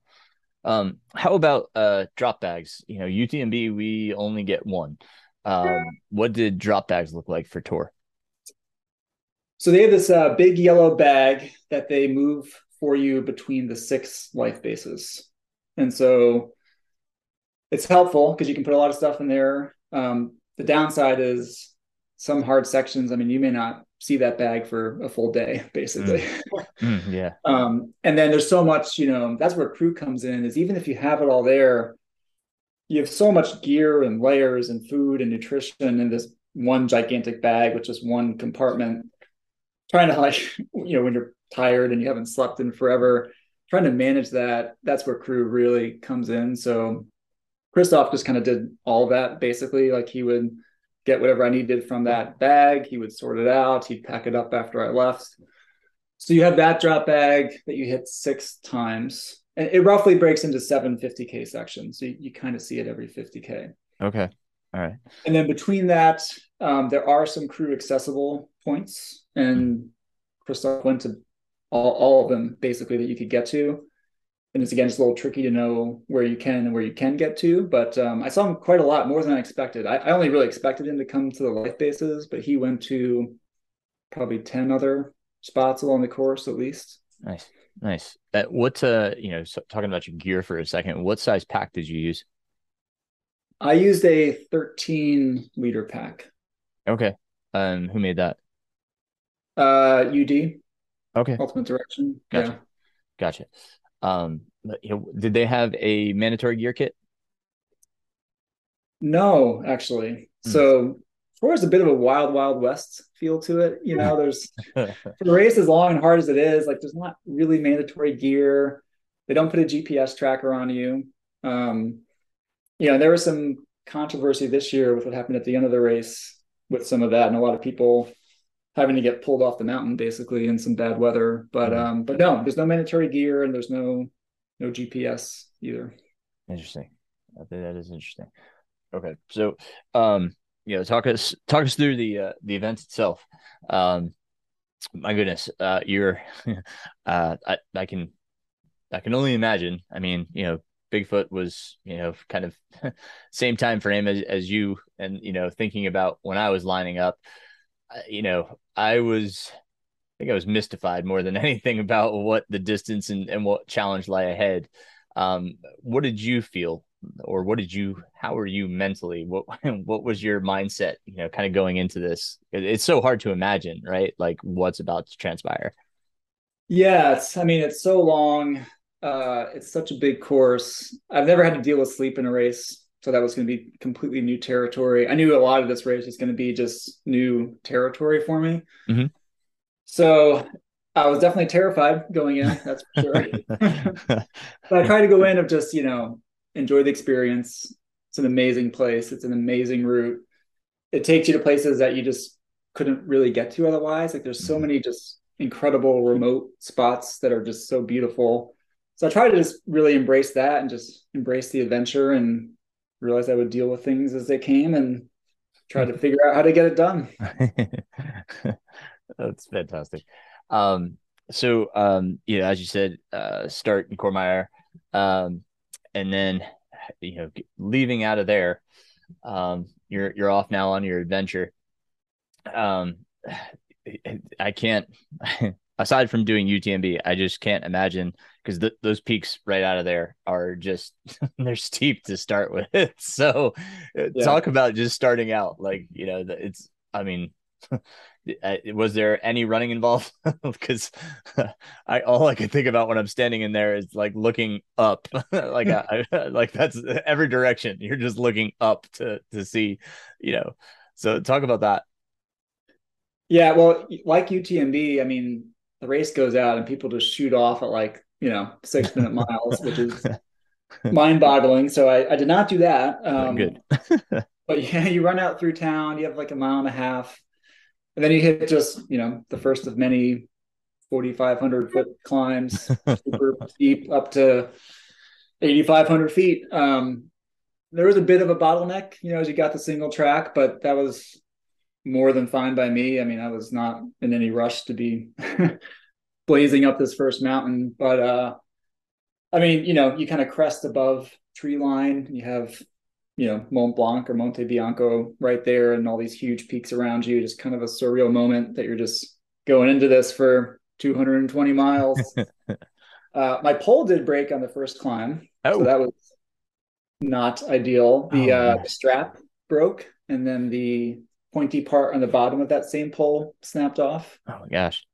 So, climb one, I've got one pole that's useless at this point, Oh my but gosh. otherwise it was good and just, nice steady climb up. And yeah, that first day was just great. Just beautiful scenery. Um, my crew, Christoph, he met me at the top. He actually hiked up the second climb. Okay. And he was up at the refugio up there. There's this beautiful refugio, like right next to this huge glacier. So I told him about the pole situation. So he was going to go try to sort that out before I next saw him. But yeah, the first day was, we also had beautiful weather. So we had really for the first 3 days, blue skies, just great temperatures, beautiful weather, which I was pretty pumped about. Yeah. it's nice to be able to see these amazing mountains when you're Oh, there. So absolutely. Yeah, happy for to sure. be able to just enjoy that and enjoy the views for it. Yeah, yeah. I think that's one thing that I just regret about UTMB is that I felt like I spent more time in the dark than I did in the light. So Yeah. that's great that you got to enjoy it. So how did Christoph resolve the pole for you? Christoph is a man. I mean, he just nailed everything. So he ended up. So I met him at the top of the second climb, and in about 4 hours was going to get to the first life base. Okay. So he got down that climb, which was like a 5,000 foot descent. So he goes down that descent, drives to Courmayeur, goes into this little sports store, and they fix it with spare parts Wow. for free. So Oh he my gets the goodness. pole fixed, goes and picks up pizza for me, drives all the way out to this next life base, and is just there ready to go. Oh my gosh. We all need Christoph. It's incredible. That, Seriously, seriously. that's incredible. So you're now back to two poles. Um and you're uh let's see. So now you're how far into the race? About 50K? Yeah, about 50K. The section before the third climb was harder. That was when I had not done. I had done the first two climbs before. Okay. The third climb was very tough, and I definitely intentionally dialed back the pace quite a bit because I realized it's just too early to be, Hmm. feeling anything but really good. And so I just need to Hmm. dial back the pace, Hmm. which worked well. So yeah, I got into 50K. I was actually up on my plan splits. I got there in 9.5 hours, maybe. We'd done 12 or 13,000 feet of climbing. I felt good. Nice. Nutrition was on. Yeah, so I got to the first life base. Some of them had a thing where your crew couldn't be where the food station was. So I had to go and basically, got the pizza from Christoph. So I ate, an entire pizza, drank a protein shake, um, ate a bunch of other stuff, drank a ginger beer, went to Christoph and got ready for the first night. Nice. What did your lighting situation? What did that look like? What were you using? I had the Petzl now, Uh-huh. just with a backup USB battery. It was great. I never had to, like one battery got me through every night. Nice. And did you So I use a had waste light or anything? no, the course is pretty well. Like a lot of times you're above tree line, so you just don't really need as much lighting. And then there's also, especially for the first night, there was just this full moon that was out. Oh, cool. So it was amazing. Like you're above tree line, full moon in the Gran Paradiso National Park. You can see the moon just reflecting on the glaciers around you. And I actually turned my headlamp off sometimes on that first night. Just it was such a cool atmosphere. Were there many runners around you for that first night? It started to thin out, but there's still a decent number of people. I had a kind of theme throughout the race where I would move really well on the uphills and the climbs, and then I would either hold place or lose a little bit on the downs. So I tend to be around more people on the uphills because I'd be, steadily passing some people, Hmm. and then usually on my own for the downhills. But yeah, there's still some people around. No. Um, so when at what point during that night you said you got a little sleep that night? When was that? So the first night in that second section is it's a tough section. It's just three climbs, but they're all between 5,000 and 6,000 feet of climbing. You go to the highest parts of the course. So a lot of it's between like 10 and 11,000 feet. Okay. You really just have these like three big climbs and these two towns that you hit in between the three. And so it was in the second town, which I got to, when did I get there? 3 in the morning, maybe, give or take, that I Yeah. took a nap there. Okay. Right on. But that night went well. People kind of usually say they feel pretty terrible after that first night. Just they're huge climbs, really steep descents, 16,000 feet or so over the 50K section. But I actually had a good night. I felt pretty good Nice. throughout. Were was sleeping on the side of the trail, like dirt naps, were they discouraged or was that okay? It was okay. I think they mildly discourage it, but if it's not for too long, they don't seem to mind. And there's no GPS tracker on you, so like Yeah, nobody would really know. right. But yeah, so where I slept the first night was in a tent, at this aid station in this town. They had a tent with some cots set up, so I just laid down for 25 minutes there. Were there any dangers aside from like, cold out on the trail? I mean, some of the terrain itself is dangerous and hard to believe like they're actually taking you over some of this terrain. I mean, on that section, there was this descent. So you got to the high point of the course, or actually a little before that, but it was like a 2,000 feet of descending in a mile on, some pretty loose scree that, you're hitting at nighttime.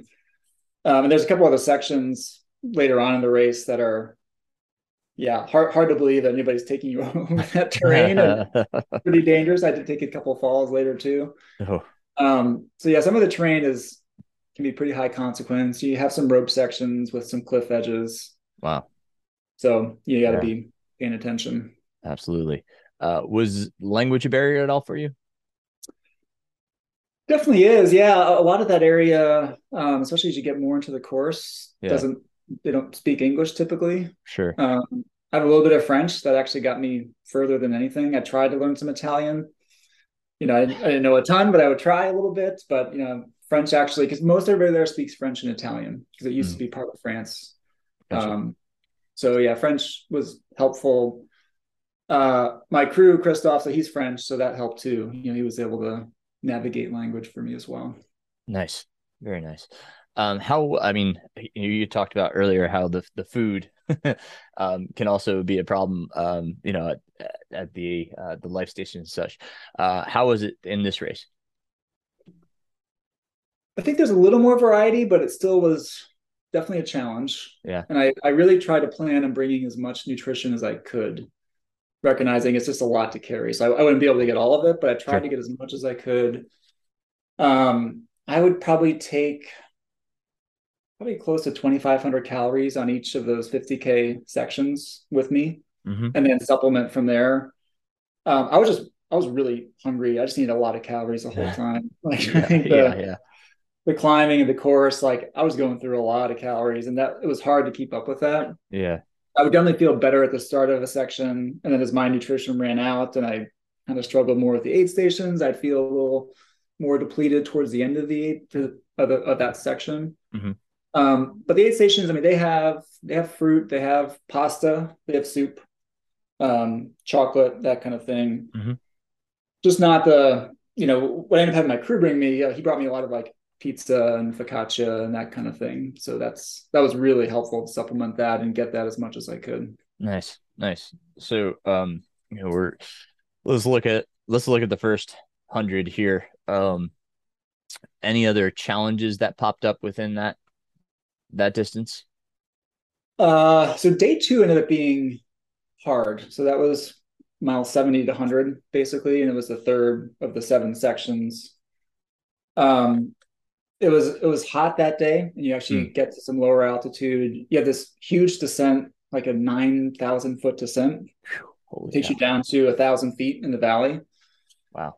It was hot, and then they had one refugio that was, typically an aid station that was closed Mm, this year. I don't know why, but that was closed. hmm. So we had this section. It was just kind of baking sun. You're at altitude. It was really hot. It was about 5 hours between aid, and I bonked pretty hard. I was really dehydrated. I was just low on everything, and it was hard to catch back up from that. Yeah.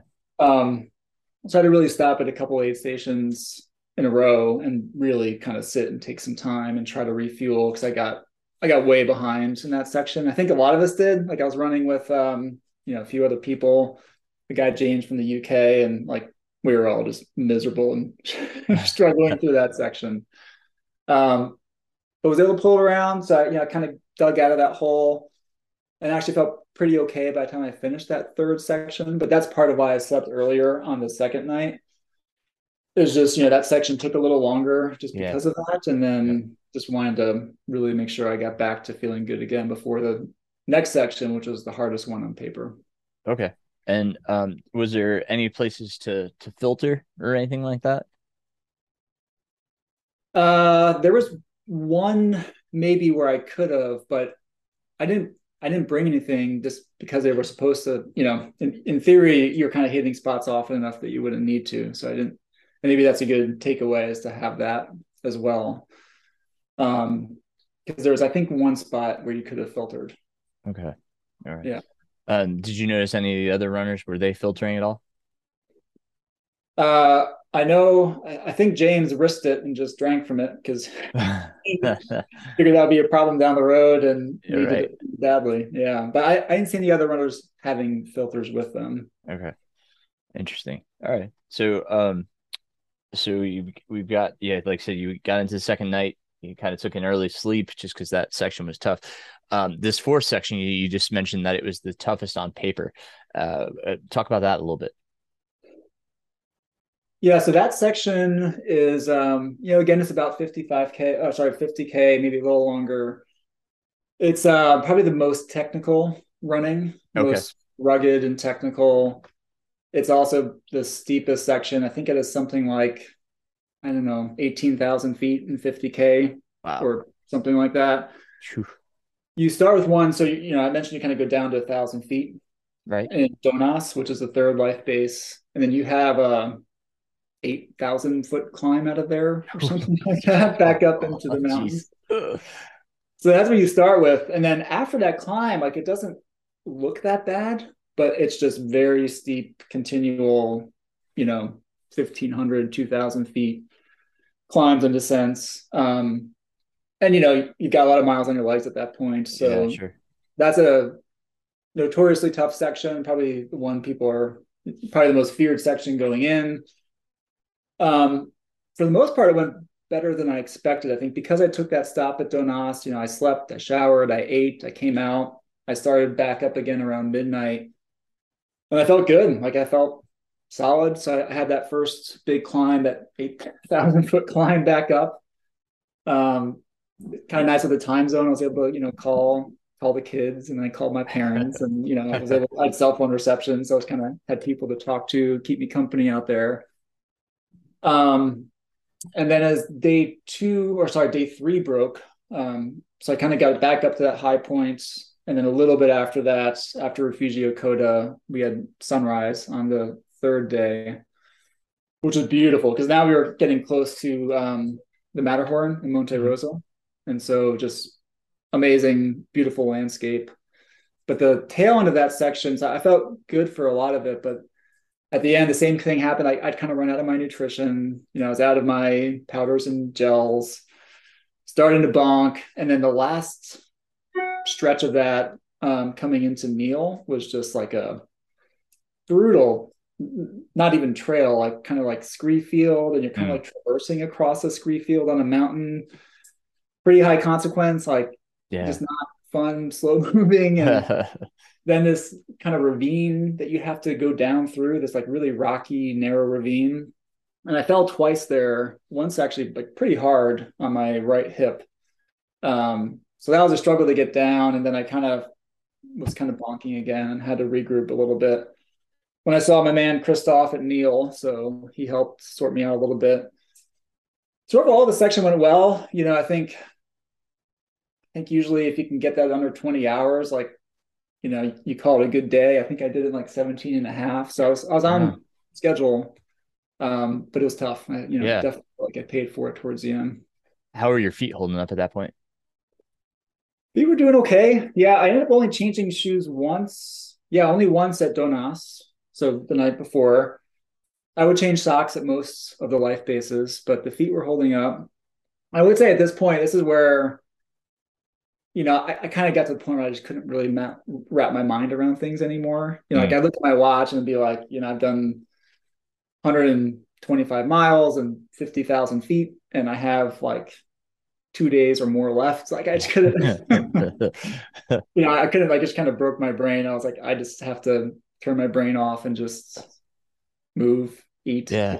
sleep. And I just kind of went into kind of the zone of just, shutting off my brain and just trying to keep moving forward, basically. Did you do anything to try to remind yourself to keep eating on an interval, or just whenever you were like, oh, I probably should eat something? Yeah, I did okay with that. Like when I had it with me, yeah, I was doing okay with that. I mean, I was pretty steadily every 20 to 30 minutes, probably. And was it pretty easy to follow the I mean, you said that, there's two trails, but was it pretty easy to follow the course? Yeah, the course is good. The course is well marked. I didn't have any trouble. Yeah, it was well marked throughout. Yeah, I had the GPS on my watch too if I needed it, but I didn't really have to rely on that too much. Nice. Over that type of duration, I imagine you probably had to charge the watch to keep it going. So I just got the Vertex 2 Mm-hmm. before the race, Yep. and I didn't recharge it at all, and it was still at 37% when I finished, which is amazing. Yeah, yeah, absolutely. That's incredible. Very cool. Well, awesome. And so, you got through that tough section. That had to feel good to put it behind you. What did you have to look forward to in the next section? The next one, so I could kind of only study so much of the course. So the next one, I didn't pay as much attention to, so it Mm. would be a bit of a surprise. Probably good in retrospect, but yeah. So I got to Gressenay, the end of that section, and I did sleep again there. So that was like 6 p.m. Okay. But I figured, I've been going nonstop for that 17 and a half hours. I figured sleep, get some food, get ready before I go back out into the night. Yeah. Um, and that, start of the night was great. I kind of met up with a French guy and his crew. So Okay. I mentioned like you can't really have pacers, but they'll let like your family and crew join you for like the mile or two coming into and out of towns, Sure. which is kind of fun. So I was actually hanging out, talking with his crew. They live out there, in the French Alps, and that was just kind of a fun moment, just hanging out Nice. with them for a little bit. How much And, sleep did you get? I only got about an hour, so I, Oh, I okay. set my alarm for longer. And this happened 2 times in a row, but I had to wake up. I had to wake up to pee basically. Oh. And the way it's set up is like by the time I got there and like got back, I was like, I'm just awake at this point. So Mm. got cut a little bit short, which I think I paid for later. But yeah, so at this point, I had slept like 2 hours and 20 minutes basically over the first 2 nights. Gotcha.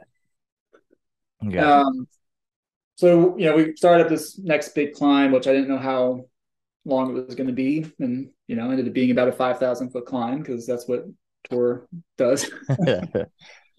And then just on the other side of that climb, as we were going down, they start a 130K race in the life base I just passed at 9 p.m. And so that's when the front runners started to catch me, which was kind of fun, right? Because at that point I was pretty alone on the course Mm. for the most part. So it was kind of nice having more people around, and woke me up a little bit, and it was fun, just talking with them, and they were all very encouraging, and they knew we'd been out there for a long time, and were very kind. So that was fun, and had a big technical descent down to the next town. But the night was still going well up to that point. So I got to the next town like 11:30 p.m. Christoph somehow got there as well. So Christoph, by the way, slept less than me over the entire course of the race. Oh my gosh. He slept 5.5 hours Oh, over 4 nights, oh my just gosh. being out there, just being a legendary crew. So he was there again with pizza in hand. So had another entire pizza at Champoluc, and then went up for the next big climb. Still with a lot of these 130K runners around me.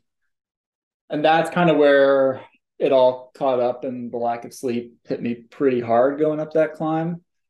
I think as my body realizing like, all right, we're going through a third night, trying to shut things down. So I tried doing a dirt nap. The challenge there was like there were so many of these 130K runners going by, Right. too much going on to really Yeah. sleep very well. So we eventually got to this next aid station, or this refugio up on the mountain. It was pretty cool. It's like out in front of the refugio, they have these two like 20-foot poles that are parallel to each other, like 4 feet apart, all lined with these like 3-foot gigantic cowbells, like 40 of these gigantic cowbells. And there's this guy like holding these two poles, like swinging all these cowbells for all he's worth. And like, I just want to sleep, right? And there's, it's just like the loudest possible Yeah. thing. So I go to this refugio, and they have a little room, and it was actually like it was empty. It was quiet. It was empty. And for some reason, I only slept for 10 minutes. Like it was Oh, definitely a huge mistake looking back, as it was like 2 a.m. I could have slept. It was a perfect opportunity. And for whatever reason, my brain wasn't functioning well. I just got up and then left. And it wasn't enough. And I was kind of just weaving on the trail and oh, took a dirt nap and basically struggled a lot to get to the next life base, which, so I got there at 6 a.m. So Valbresange was the second to last. So I guess, the fifth life base. But I was definitely, I was yeah, in pretty rough shape at that point, and gotcha. planned to stop for a while to like really get some sleep before the next section. Were you doing anything for caffeine? I did. I had some caffeine pills. Um, they seemed to, at that point, like eventually, I think they helped for a lot of the race. I think at that point, Yeah, they you just weren't need some doing sleep. as much. And I also didn't want to take too much if I was about to, try to go to sleep too. Right, So it got a right. little bit tricky. I see. And so, how much sleep did you get at that next life base? So I wanted to sleep for 2 hours, and that was the same. Had to pee, got up. I only slept for an hour, which was also not quite enough. But I stopped. So I stopped there. I showered again there. So I took a shower, slept for an hour, ate as much as I could. But it was hard. It was hard to leave that life base. I was pretty worked over at that point. It's 150 miles in, 60,000 feet. Next section was a big one. It was hard to basically push myself to get back out on the trail for that one. Were you questioning anything at that point, or were you still okay? No, I wouldn't say I was questioning. I think, my motto that I came up with at some point was the only way out is through. So I just kept telling myself that, like, there's no other option. The only way out is through. You're not dropping. You're going to keep doing this. I was fine. Like I wasn't hurt, right? I had Right. tons and tons of time to finish the thing. What Um, is what is the cutoff for tour? 152 hours. Wow, man, that's a lot And of time. this was like, when did I hit there? 68 hours, maybe. Okay, Like, okay, and that was life base 5. Is that right? yes. Yeah, 5. So Five you out of got two six. more, two more, two more life One more bases. life base, two One more more. stages. Yeah. Okay. Right on. Right on. So you're getting there. You said you're at 150 at this point? Yeah, 150, 155. Ish. Somewhere. Okay. Yeah. All right. So you still have about 65 to 70 miles? Yes. Yeah. Okay. Yeah. Hopefully you weren't thinking about that. Try not to. Yeah. Very good. Right on. So all right, keep us going here. Keep us rolling. So hour sleep. How were you? I gotta imagine your brain was getting pretty foggy. Yeah, I was getting pretty foggy. Yeah, this was another long section, a lot of climbing. I was doing okay. I kind of got a lot of food in on the first two refugios there, which seemed to help. There was a really nice guy, young guy, spoke English, and got me set up with a lot of food at one of them, which was awesome. Volunteers at tour, by the way, are incredible. Like there's just the whole valley is out there. Like they stop everything they do for a week and just support the race. It's That's amazing. cool. Like thousands and thousands of people at Wow. all hours in the middle of nowhere helping us out. Yeah, it's incredible. But it's a really pretty section, and kept just kind of just pushing through, trying to make okay time. Ran into a really nice Belgian guy, so I ran with him. I think his name was Kurt. Ran with him for a while, so that was good. And his English was excellent, so it's good languages. So it was fun running with him for a little while. And one thing I was definitely looking forward to at this point was not the next life base, the town before the next life base was where I Okay. was going to see my wife for the first time. Oh, nice. So she'd flown in. I talked to her on the phone. She landed. She was driving over, so that was a good driving factor of Yeah. just get to Oyas and then I'll get to see her. That was good to have something at that point to look forward to. Yeah. So I'm kind of, making my way through this next section. And then at the kind of two refugios before Oyas, I took a short nap like 10 or 15 minutes. It was daytime, but I figured, probably just good to do at this point. And when I got up out of the cot there, like I felt this twinge in my calf. Hmm. I had various, little aches and pains that had come up and just either went away or the brain was just shutting off the signals or whatever it was. But as I kept going, it kept getting worse and kept getting tighter. And I tried to stop, I tried to stretch it, but it just kind of kept getting worse and worse. And so then we got to the next really small kind of bivouac aid station. That's another amazing thing about the race is like they airlift these bivouacs on tops of mountains for aid stations where there's just nothing else around. It's incredible. So like 9 or 10,000 feet, and there's just like this bivouac that they airlift up there. So I went through that, and then there's this long, very long. It's like a 5,000-foot descent with a lot of runnable terrain, and everybody talks about how terrible this downhill is because like, you should run it, but you can't run it. And so as I'm going down, like the calf is just getting worse and worse and worse, and it gets tighter and tighter. And then it starts spreading up like the MCL into the hamstring. And I'm kind of getting to the point like I can't bend my leg anymore. And I got to a pretty gradual part of the course at the second half of this downhill. And you can't really walk. Like I'm hobbling, and I kind of go from pretty tame terrain, especially by tour standards. I go from 30-minute miles to 40 to 50, and then I'm like slower than a mile per hour, and in a lot of pain. And like it feels like I've basically strained my calf. I think looking back, the fall that I took in that really technical section the day before, Mm-hmm. I think I probably did something then, and it just was popping up, and I was feeling it a bit later. But anyway, I was kind of not doing well. That's definitely when like I don't think I can do this. I'm just in too much pain. I can't really walk on flat terrain, let alone go up these huge mountains. I think I'm going to have to quit.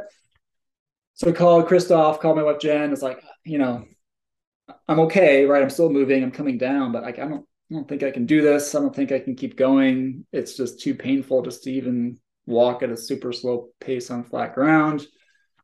Can you guys come meet me? Cause like, come up the town. Sure. And like, I'll basically tell them I was going to quit. I was done. Come get me, take me out of here. I don't think I was actually ready to quit really, but even though I was saying it, like I wasn't ready yet, but I just didn't know what else to do really. So that was the scene as I kind of got to Oyas and saw my wife for the first time. She was at the intersection of the trail and where the town was, and I was in a rough spot and kind of limping and hobbling my way in there. Gotcha. And so, man, I've been there, and that is really tough because you can see the look on their faces when you come in, and it's even more wrenching because they're upset because you're hurt. So, so you get into town. What did you guys do? How did they try to help you? So, Christoph was super calm, very like patient, but also very insistent of like, there was no dropping happening. We're going to go, they have a medic there. We're going to go see the medic. Yeah. You have, infinite time at this point, basically. So let's just go. Like, we'll go down to town. We'll see the medic, and then we'll go from there. But it was perfect. He was just very calm, very steady. It was just what I needed. Yeah. It was that like emotional thing of seeing my wife, like she just flew over across the country and I'm in this state. Right. So that's right. hard. Yep. So I'm kind of hobbling in, very slowly through town. On the way down, they pick up an ice cream at the store before it closes. I come in, I see the medic, and this is a smaller aid station, so there's not the full medic staff. So there's a nurse who's there. She gives me some kind of painkiller, and then it's like what time is this? Probably 9 o'clock at night, maybe. Okay. So we call back home to the PT, who I see pretty regularly, just to get her opinion too. Part of what I want to do is, I just don't want to get into a dangerous situation, because I knew it was coming up on the course, and there's 2 mountain passes, one of which is, very serious technical roped terrain. So, job number 1 is don't do anything really bad here. Right. Yep. She was pretty encouraging. She was like, well, if it's really a muscular strain, you can keep going. It's it's going to suck. It's not going to be fun, but it's not, Yeah. it's not necessarily dangerous. So we said, look, let's just take a lot of time here. We have tons of time, so let's just regroup. So we saw the medic. Said, look, I'll just go. I haven't slept in a while. Go get some sleep, stay here, try to get food, and just see where we are. So I ended up, I fell asleep. I was kind of wondering, like, man, when I wake up, is this thing going to be even stiffer and even worse, which usually is what happens with this kind of thing. So I go to sleep. I didn't even set an alarm. I didn't even tell anybody when to wake me up. I just passed out in this cot. And I slept for what I thought was a really long time. And I woke up and I asked my wife, like, how long was I sleeping? And she's like, not quite an hour, which blew my mind. And, it felt a little better, actually. And so then we figured, well, let's sleep a bit more, see if that helps it. We had a little portable Theragun and stick roller. So my poor wife kind of helped try to massage that out while I was trying to sleep a bit more. So I slept about 2.5 hours there. And then felt okay. It still was stiff. It still was tight. Mm-hmm. So I ate a bunch of food, went back to the medic, and she said she's not the expert in this, but she taped it up as best as she could. Sure. I knew the next 7 miles was actually not crazy terrain. It was, steep trails, but it was all in the woods. And so I figured, okay, well, let me just go and see how it goes. So I was probably there for almost 3 hours at that stop. But then got taped back up and went back into the night, and it held up pretty well. So it actually was okay for that next section. Got to the next life base where they had the full medic crew, and so they did some deep tissue work on it, and taped it up fully after that, and then tried to give it a go, see if it would hold up for the rest of it. Did they have any limitations on how long you could stay within a life base or an aid station? So life bases have no limitations. The aid stations are supposed to kick you out after 2 hours. Okay. But apparently, because there's also 130K runners in that, and they were actually kicking them out after about a half an hour. Okay. And I guess somebody came over to ask about me, but then some of the aid station folks who had seen what state I was in before kind of shushed them away and said I could stay as long as I wanted, which was very nice of them. So yeah, I was able to stay there as long as I needed to. That's good. Good. So after you saw the full medical staff, now you're kind of taped up and prepared to move on. Was it feasible to move? Were you able to get some flexion back in your knee and able to move a little bit better? It was a lot better. I was surprised that, it felt pretty decent. The sleep and duct tape and painkillers seemed to do enough that I could kind of move again. And so I left there at the end of the fourth night at 6 a.m. And I had the one last section left. So one last 50K section, 12,000 feet or so. So I was going to give it a go. And it felt pretty good. When I got up to the top of that first big climb coming out of there, when it got steeper, I could definitely feel it kind of twinging and tightening up if I tried to, push too much when it was steeper. Mm-hmm. So I did have to back off the pace a little bit, on the steeper uphills and on some of the downhills. So I tried to just back off where I needed to. And it pretty much held together the last 10 miles or so. It really tightened back up and got more painful, but we were kind of coming back. We kind of got back to that UTMB terrain, but on that ridge in Italy between Refugia Bertoni and Bonatti, and it was tame enough terrain that I was able to just keep moving on it. But it did, for the most part, hold up pretty well. Nice. So anything else in that last section? I mean, I'm glad that the calf was able to hold up. Yeah. You got some sleep too. That had to be wonderful. So, and you left at 6 a.m., 50K to go, 12,000 feet. How long did that section take you, that last section? So I was really hoping to finish it in daylight. So I didn't know if I had another night in me. Sure. Yeah. So I was kind of doing the math on that. So you go up the first big climb, and then there's actually it's like the one runnable section in Tour. It's like a 5 mile stretch, gradual downhill on Fire Road. You hit it like mile 195, right? And it's like so runnable.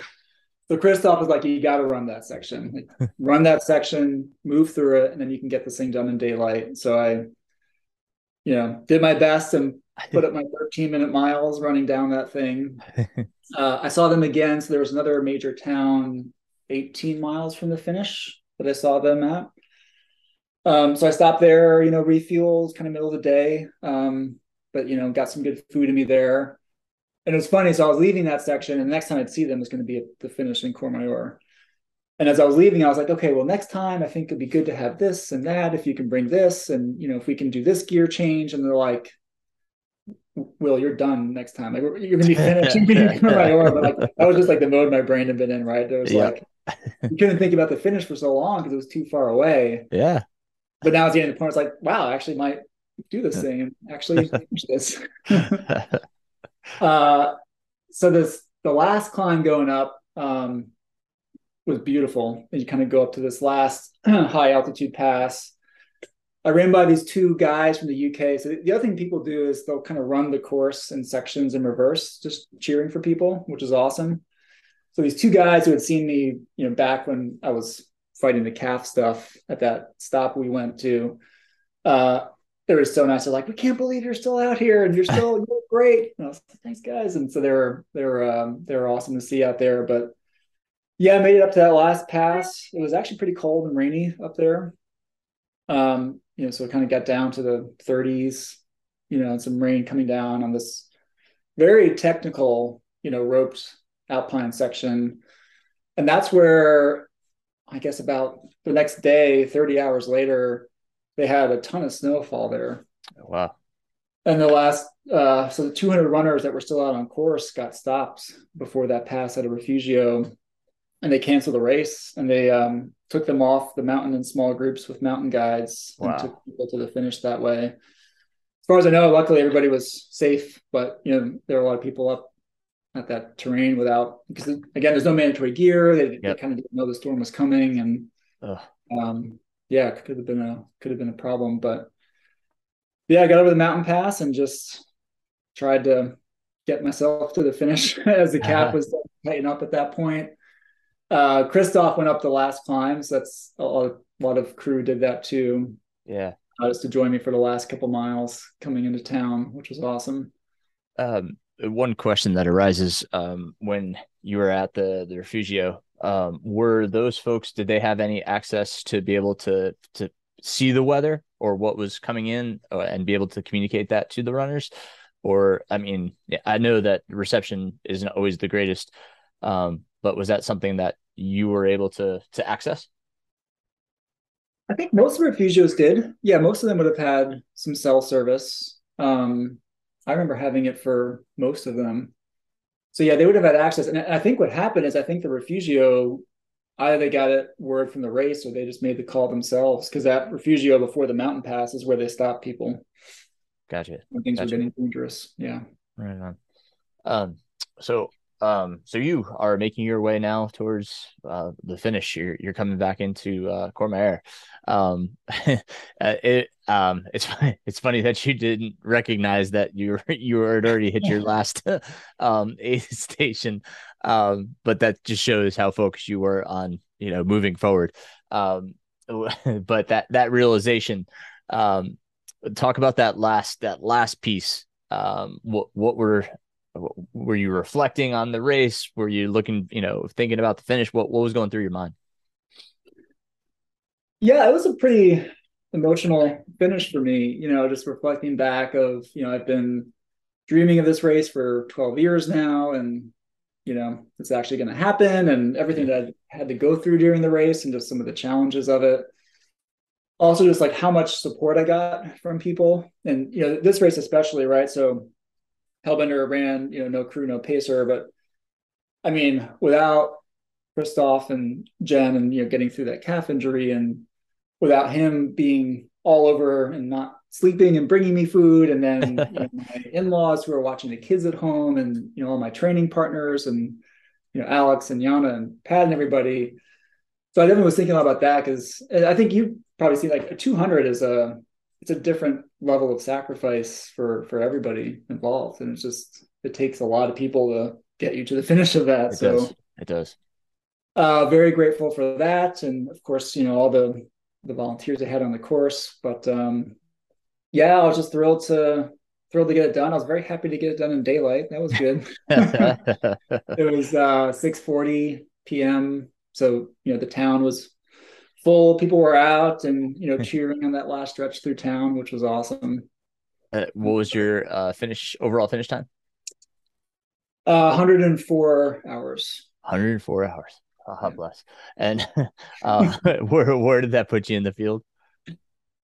So there's 1,100 starters. That put me 67th. Incredible. I was second American. I was hoping that I could be the top American. I was hanging on for a while, but Mark Vogel took that honor this year when I Right was on. up. Oh man, well, it's incredible. It's so amazing, man. It's definitely a bucket list race for so many people. Would you do it again? Interesting question. So during the race, I told my wife, I said multiple times out loud, I'm never doing this again. And you know how it goes, right? You finish and then you remember all the good parts and you kind of forget the really hard parts. Um, coming back to it is a big sacrifice and does take Absolutely. a lot more. So if I do it again, like I won't do it soon. I'm not going to do it, say, Yeah, next year. right. There is something about the race that is I think in a lot of ways, like it definitely embodies the best of what's in the sport, just in terms of the course, the ambiance, the volunteers, just the people there just love the mountains and they just love sharing their mountains with people. So like it's definitely, I didn't kind of fully grasp all of that. I'd heard people who I knew ran it talk about just that aspect of it, and can definitely feel that. So it is appealing. We'll have to see. We'll have to see. That's fair. That's fair. Anything else that's on the bucket list or on the docket for you coming up?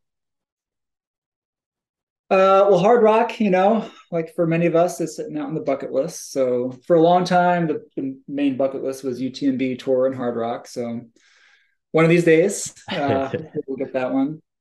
Um, there's a pretty cool race they started last year that happens in Italy and Switzerland, somewhat overlapping with part of the tour course.